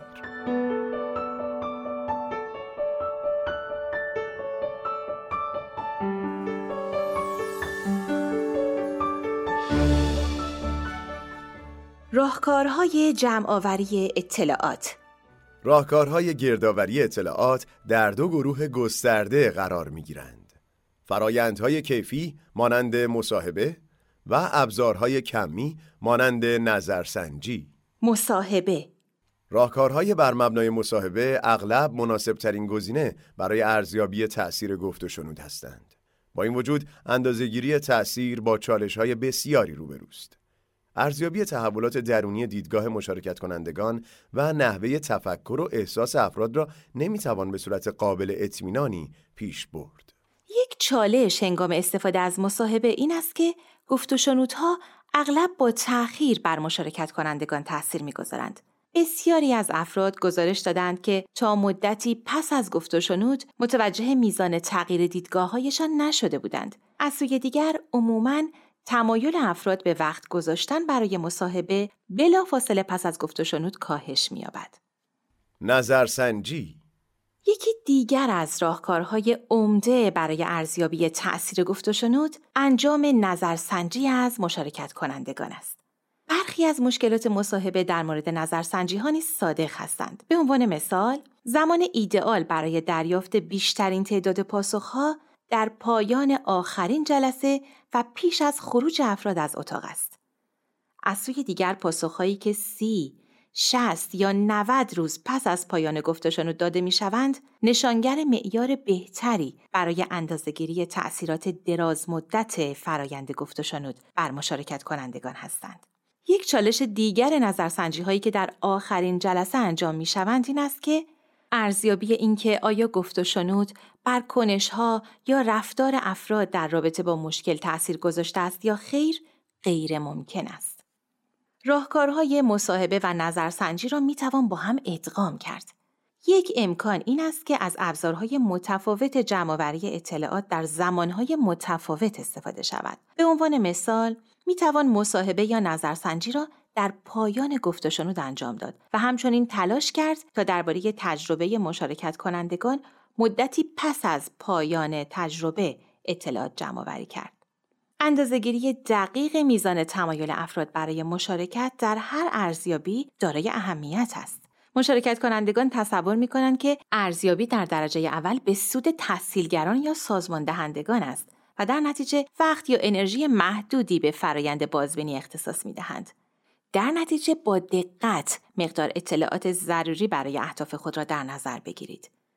دلیلی ندارد که وقت مشارکت کنندگان را با ارزیابی‌های طولانی بگیرید وقتی که ممکن است از آن اطلاعات استفاده نکنید.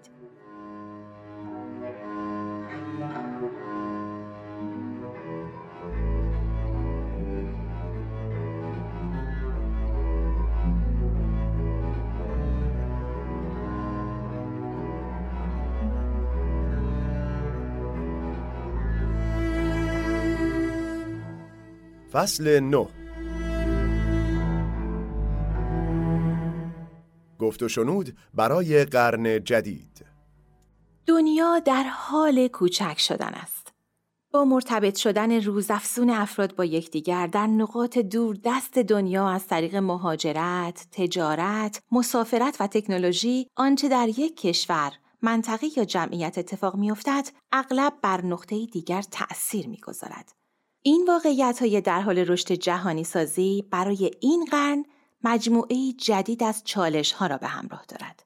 به عنوان مثال، تلاش‌ها برای مبارزه با تغییرات آب و هوای جهان باید الگوهای مصرف انرژی را در کشورهایی با فرهنگ‌ها، سطح توسعه و اقتصاد متفاوت و همچنین سطوح متفاوت آسیب پذیری نسبت به این مشکل هدف قرار دهند.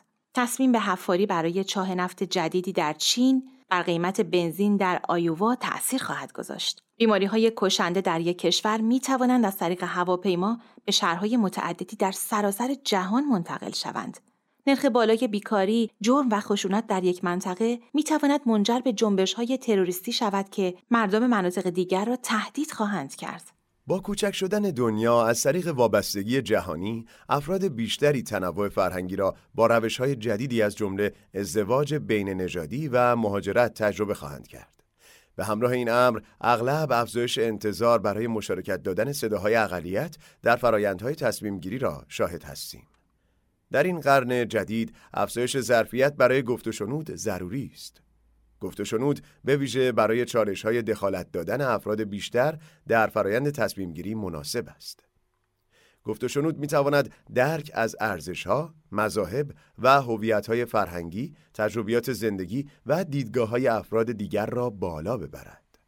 گفت و شنود می‌تواند هم به شهروندان و هم به رهبران سیاسی کمک کند که با پرورش درک عمیق‌تری از تجربیات و نیازهای افراد متنوع، بیشترین تعداد برندگان و کمترین تعداد بازندگان را تولید کنند. گفت و شنود همچنین می‌تواند قدرت خلاقیت افرادی را به کار گیرد که با هم برای پیدا کردن راه حلی مفید برای تمامی مشارکت کنندگان می‌گردند. در سطح جهانی، اگر رهبران سیاسی قصد دارند که دلایل ریشه‌ای تضادها در خاورمیانه و سایر نقاط جنگ زده جهان را پیدا کنند، گفت و شنود باید جایگزین دیپلماسی تهدید و اجبار شود. اگرچه برخی مذاکره کنندگان بین‌المللی از عناصر گفت و شنود در کار خود استفاده می‌کنند، با این وجود اغلب دیپلماسی‌های خط یک یا دولتی بر مبنای زور و اجبار است، نه شنوندگی با دقت، درک و حل مشکل از طریق همکاری. گفت و شنود بین‌المللی اغلب از طریق رهبران مذهبی، رسانه‌ای، دانشگاهی یا نهادهای دیگر جامعه مدنی اتفاق می‌افتد و عموماً تأثیر بسیاری دارد. به این دیپلماسی خط 2 گفته می‌شود. به عنوان مثال، در بهار سال 2007 گروهی از رهبران کلیساهای آمریکا با رهبران مسلمان در ایران ملاقات و درباره چگونگی جلوگیری از جنگ بین دو کشور گفت و شنود کردند. این گفت و شنود فضایی برای رهبران مسیحی به وجود آورد تا از رهبران مسلمان به خاطر جنگ عراق، شکنجه زندانیان در زندان ابوغریب و تعداد کشته‌های غیر نظامی عذرخواهی کنند. نمونه‌هایی از دیپلماسی خط دوم در کوزوو در حال وقوع است. جایی که در آن خبرنگاران در حال گفت و شنود با یکدیگر درباره تأثیر گزارش‌هایشان در زمینه درگیری‌های قومی کشور و امکان صلح هستند. در اسرائیل و فلسطین گروه‌هایی از زنان دو طرف به گفت و شنود درباره چگونگی ساختن بنیان‌های صلح با یکدیگر هستند. در گفت و شنود غیر رسمی، رهبران مذهبی یا خبرنگاران می توانند به تبادل نظر، بررسی گزینه‌های نامتداول برای حل تضادها یا تنها کسب آگاهی بیشتر درباره موضوعات مربوط به درگیری بپردازند. دیپلماسی خط 2 مکمل دیپلماسی خط 1 یا دیپلماسی رسمی است و در آن از مهارت‌های گفت و شنودی بیشتری استفاده می‌شود. گفت و شنود دیپلماسی خط 2 اغلب میتواند از سیاست‌های سطح بالا و ویژگی‌های دیپلماتیک مانند حفظ ظاهر عبور کند. هدف گفت و شنود کمک به افراد برای بهتر فکر کردن با یکدیگر است. این چکیده دموکراسی است. روحیه توجه اجتماعی و کنش مدنی در قلب هر دموکراسی سالمی نیازمند آن است که افراد در یادگیری، درک و شکل دادن به تصمیم‌هایی که بر خانواده‌ها، اجتماعات، مناطق و کشورشان تأثیر می‌گذارند، مشارکت کنند. ما امیدواریم که این کتاب به افراد در بسترهای متفاوت کمک کند تا به این بیاندیشند که چگونه می‌توانند به صورت مفیدتری درباره موضوعات دشوار با دیگران ارتباط برقرار کنند. در قرن بعدی ممکن است حیات ما وابسته به این موضوع باشد که ما به عنوان فرد، اجتماع یا اعضای جامعه بشری تا چه اندازه می توانیم با چالش‌های پیش رویمان خلاقانه و با استفاده از ابزارهای گفت و شنود به جای اسلحه، اجبار، تهدید یا زور روبرو شویم.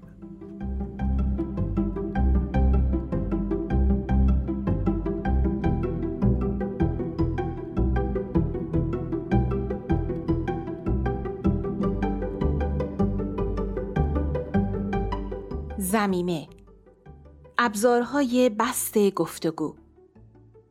2 ابزار به گروه‌ها برای عبور از جنبه‌های چالش برانگیز فرایند گفت و شنود کمک می‌کند. ابزار نیت تأثیر به تحلیل یک واقعه در گذشته کمک می‌کند. پویش محیطی به گروه‌ها کمک می‌کند تا به صورت جمعی یک وضعیت در حال وقوع را تحلیل کنند. ابزار نیت تأثیر. این ابزار به افرادی کمک می‌کند که تجربیات متفاوتی از یک واقعه دارند.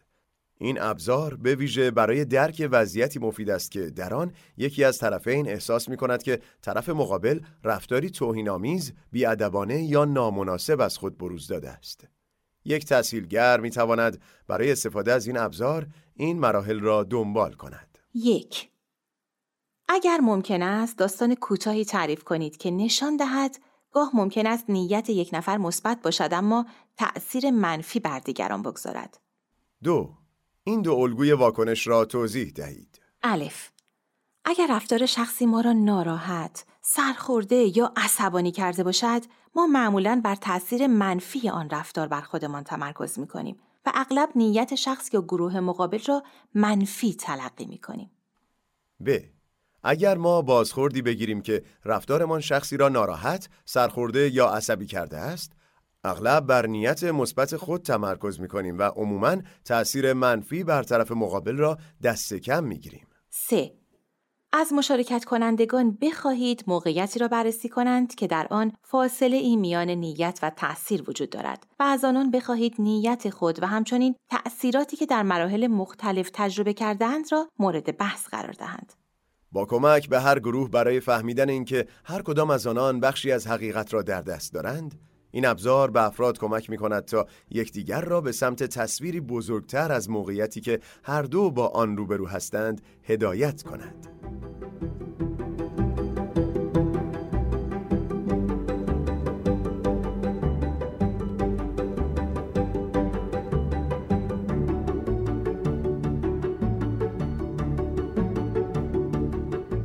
پویش محیطی. پویش محیطی ابزاری است که به مشارکت کنندگان برای تحلیل جنبه‌های مثبت و منفی گذشته، حال و آینده در یک ماتریکس 2x2 کمک می‌کند. گذشته، حال و مثبت جنبه‌هایی از موقعیت هستند که افراد می‌خواهند به عنوان نقطه‌های غرور حفظ کنند. گذشته، حال و منفی جنبه‌هایی از موقعیت هستند که موجب سرخوردگی و شکایت در میان مشارکت کنندگان می‌شوند. آینده و مثبت نشان دهنده آرزوهایی هستند که افراد می‌خواهند به آن دست یابند یا تقویتشان کنند. در نهایت آینده و منفی نشان دهنده مشکلات جدیدی است که مردم از آنها می‌ترسند و امیدوارند هیچگاه حقیقت پیدا نکنند. افرادی که تغییر می‌خواهند توجه خود را بر شکایت‌ها و آرزوها متمرکز می‌کنند. در مقابل، افرادی که خواهان تغییر نیستند، تمرکز خود را بر نقاط غرور و ترس از مشکلات آینده می‌گذارند. تضاد میان حامیان تغییر و حامیان استمرار اغلب مانعی بر سر راه گفت و شنود است. با وجود اینکه هر دو طرف ممکن است ارزیابی‌های دقیق ولی ناتمامی از سیستم داشته باشند. هدف این ابزار کمک به مشارکت کنندگان برای مشاهده سیستم در بستر کامل آن است که شامل دیدگاه‌های خودشان نیز درباره سیستم می‌شود. گام‌های اساسی برای استفاده از این ابزار به این ترتیب هستند. 1. ترسیم گفت و شنود به عنوان تلاشی برای بررسی تمامی وجوه سیستم. برخی افراد ممکن است از توضیح اولیه درباره ماتریس 2x2 استفاده ببرند. در موقعیت‌های دیگر می‌توان گفتگو را ساده‌تر کرد. به عنوان مثال، گفت و شنود می‌تواند به عنوان تلاشی برای بررسی آنچه دوست داریم، آنچه دوست نداریم و اینکه می‌خواهیم در آینده چگونه باشیم ترسیم شود. 2. با پیشروی در ماتریس از تمامی افراد دیدگاهشان را بخواهید.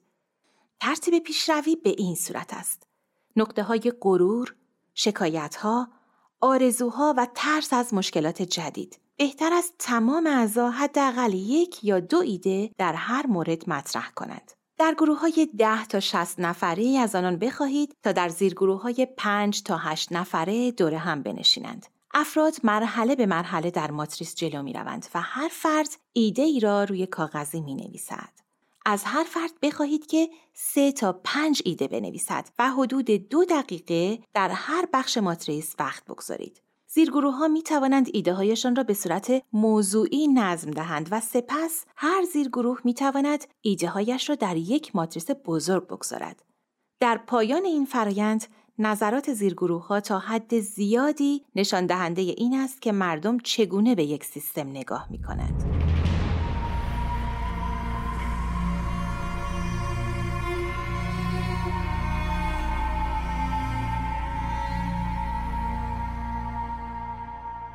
استفاده بهینه از پویش می‌تواند از 3 نظر به گفت و شنود کمک کند. 1. می‌تواند با ارائه یک چارچوب کاری متحد که به مشارکت کنندگان کمک می‌کند حقیقت خود را در رابطه با افرادی با دیدگاه‌های متفاوت ببینند، میزان تنش در تضاد را کاهش دهد. 2. اغلب اوقات حامیان تغییر و همچنین حامیان استمرار می‌توانند بر سر محتوای نکات مطرح شده در هر بخش از ماتریس به توافق برسند. ماتریس می‌تواند به افراد کمک کند تا به سمت سؤالی حرکت کنند که همه می‌توانند برای پیدا کردن پاسخش با هم همکاری کنند. چگونه می‌توانیم نقاط غرورمان را حفظ کنیم، به شکایات پاسخ دهیم، به آرزوهایمان دست یابیم و از مشکلات جدید پرهیز کنیم؟ 3. موضوع هر مربع ماتریس اغلب به مشارکت کنندگان کمک می‌کند تا متوجه موضوعاتی شوند که نیاز به بحث بیشتری دارند. به عنوان مثال، اگر یک ایده در مربع نقاط غرور و هم در مربع شکایت‌ها وجود داشته باشد، برای همه افراد واضح خواهد بود که باید بیشتر درباره این ایده صحبت کنند.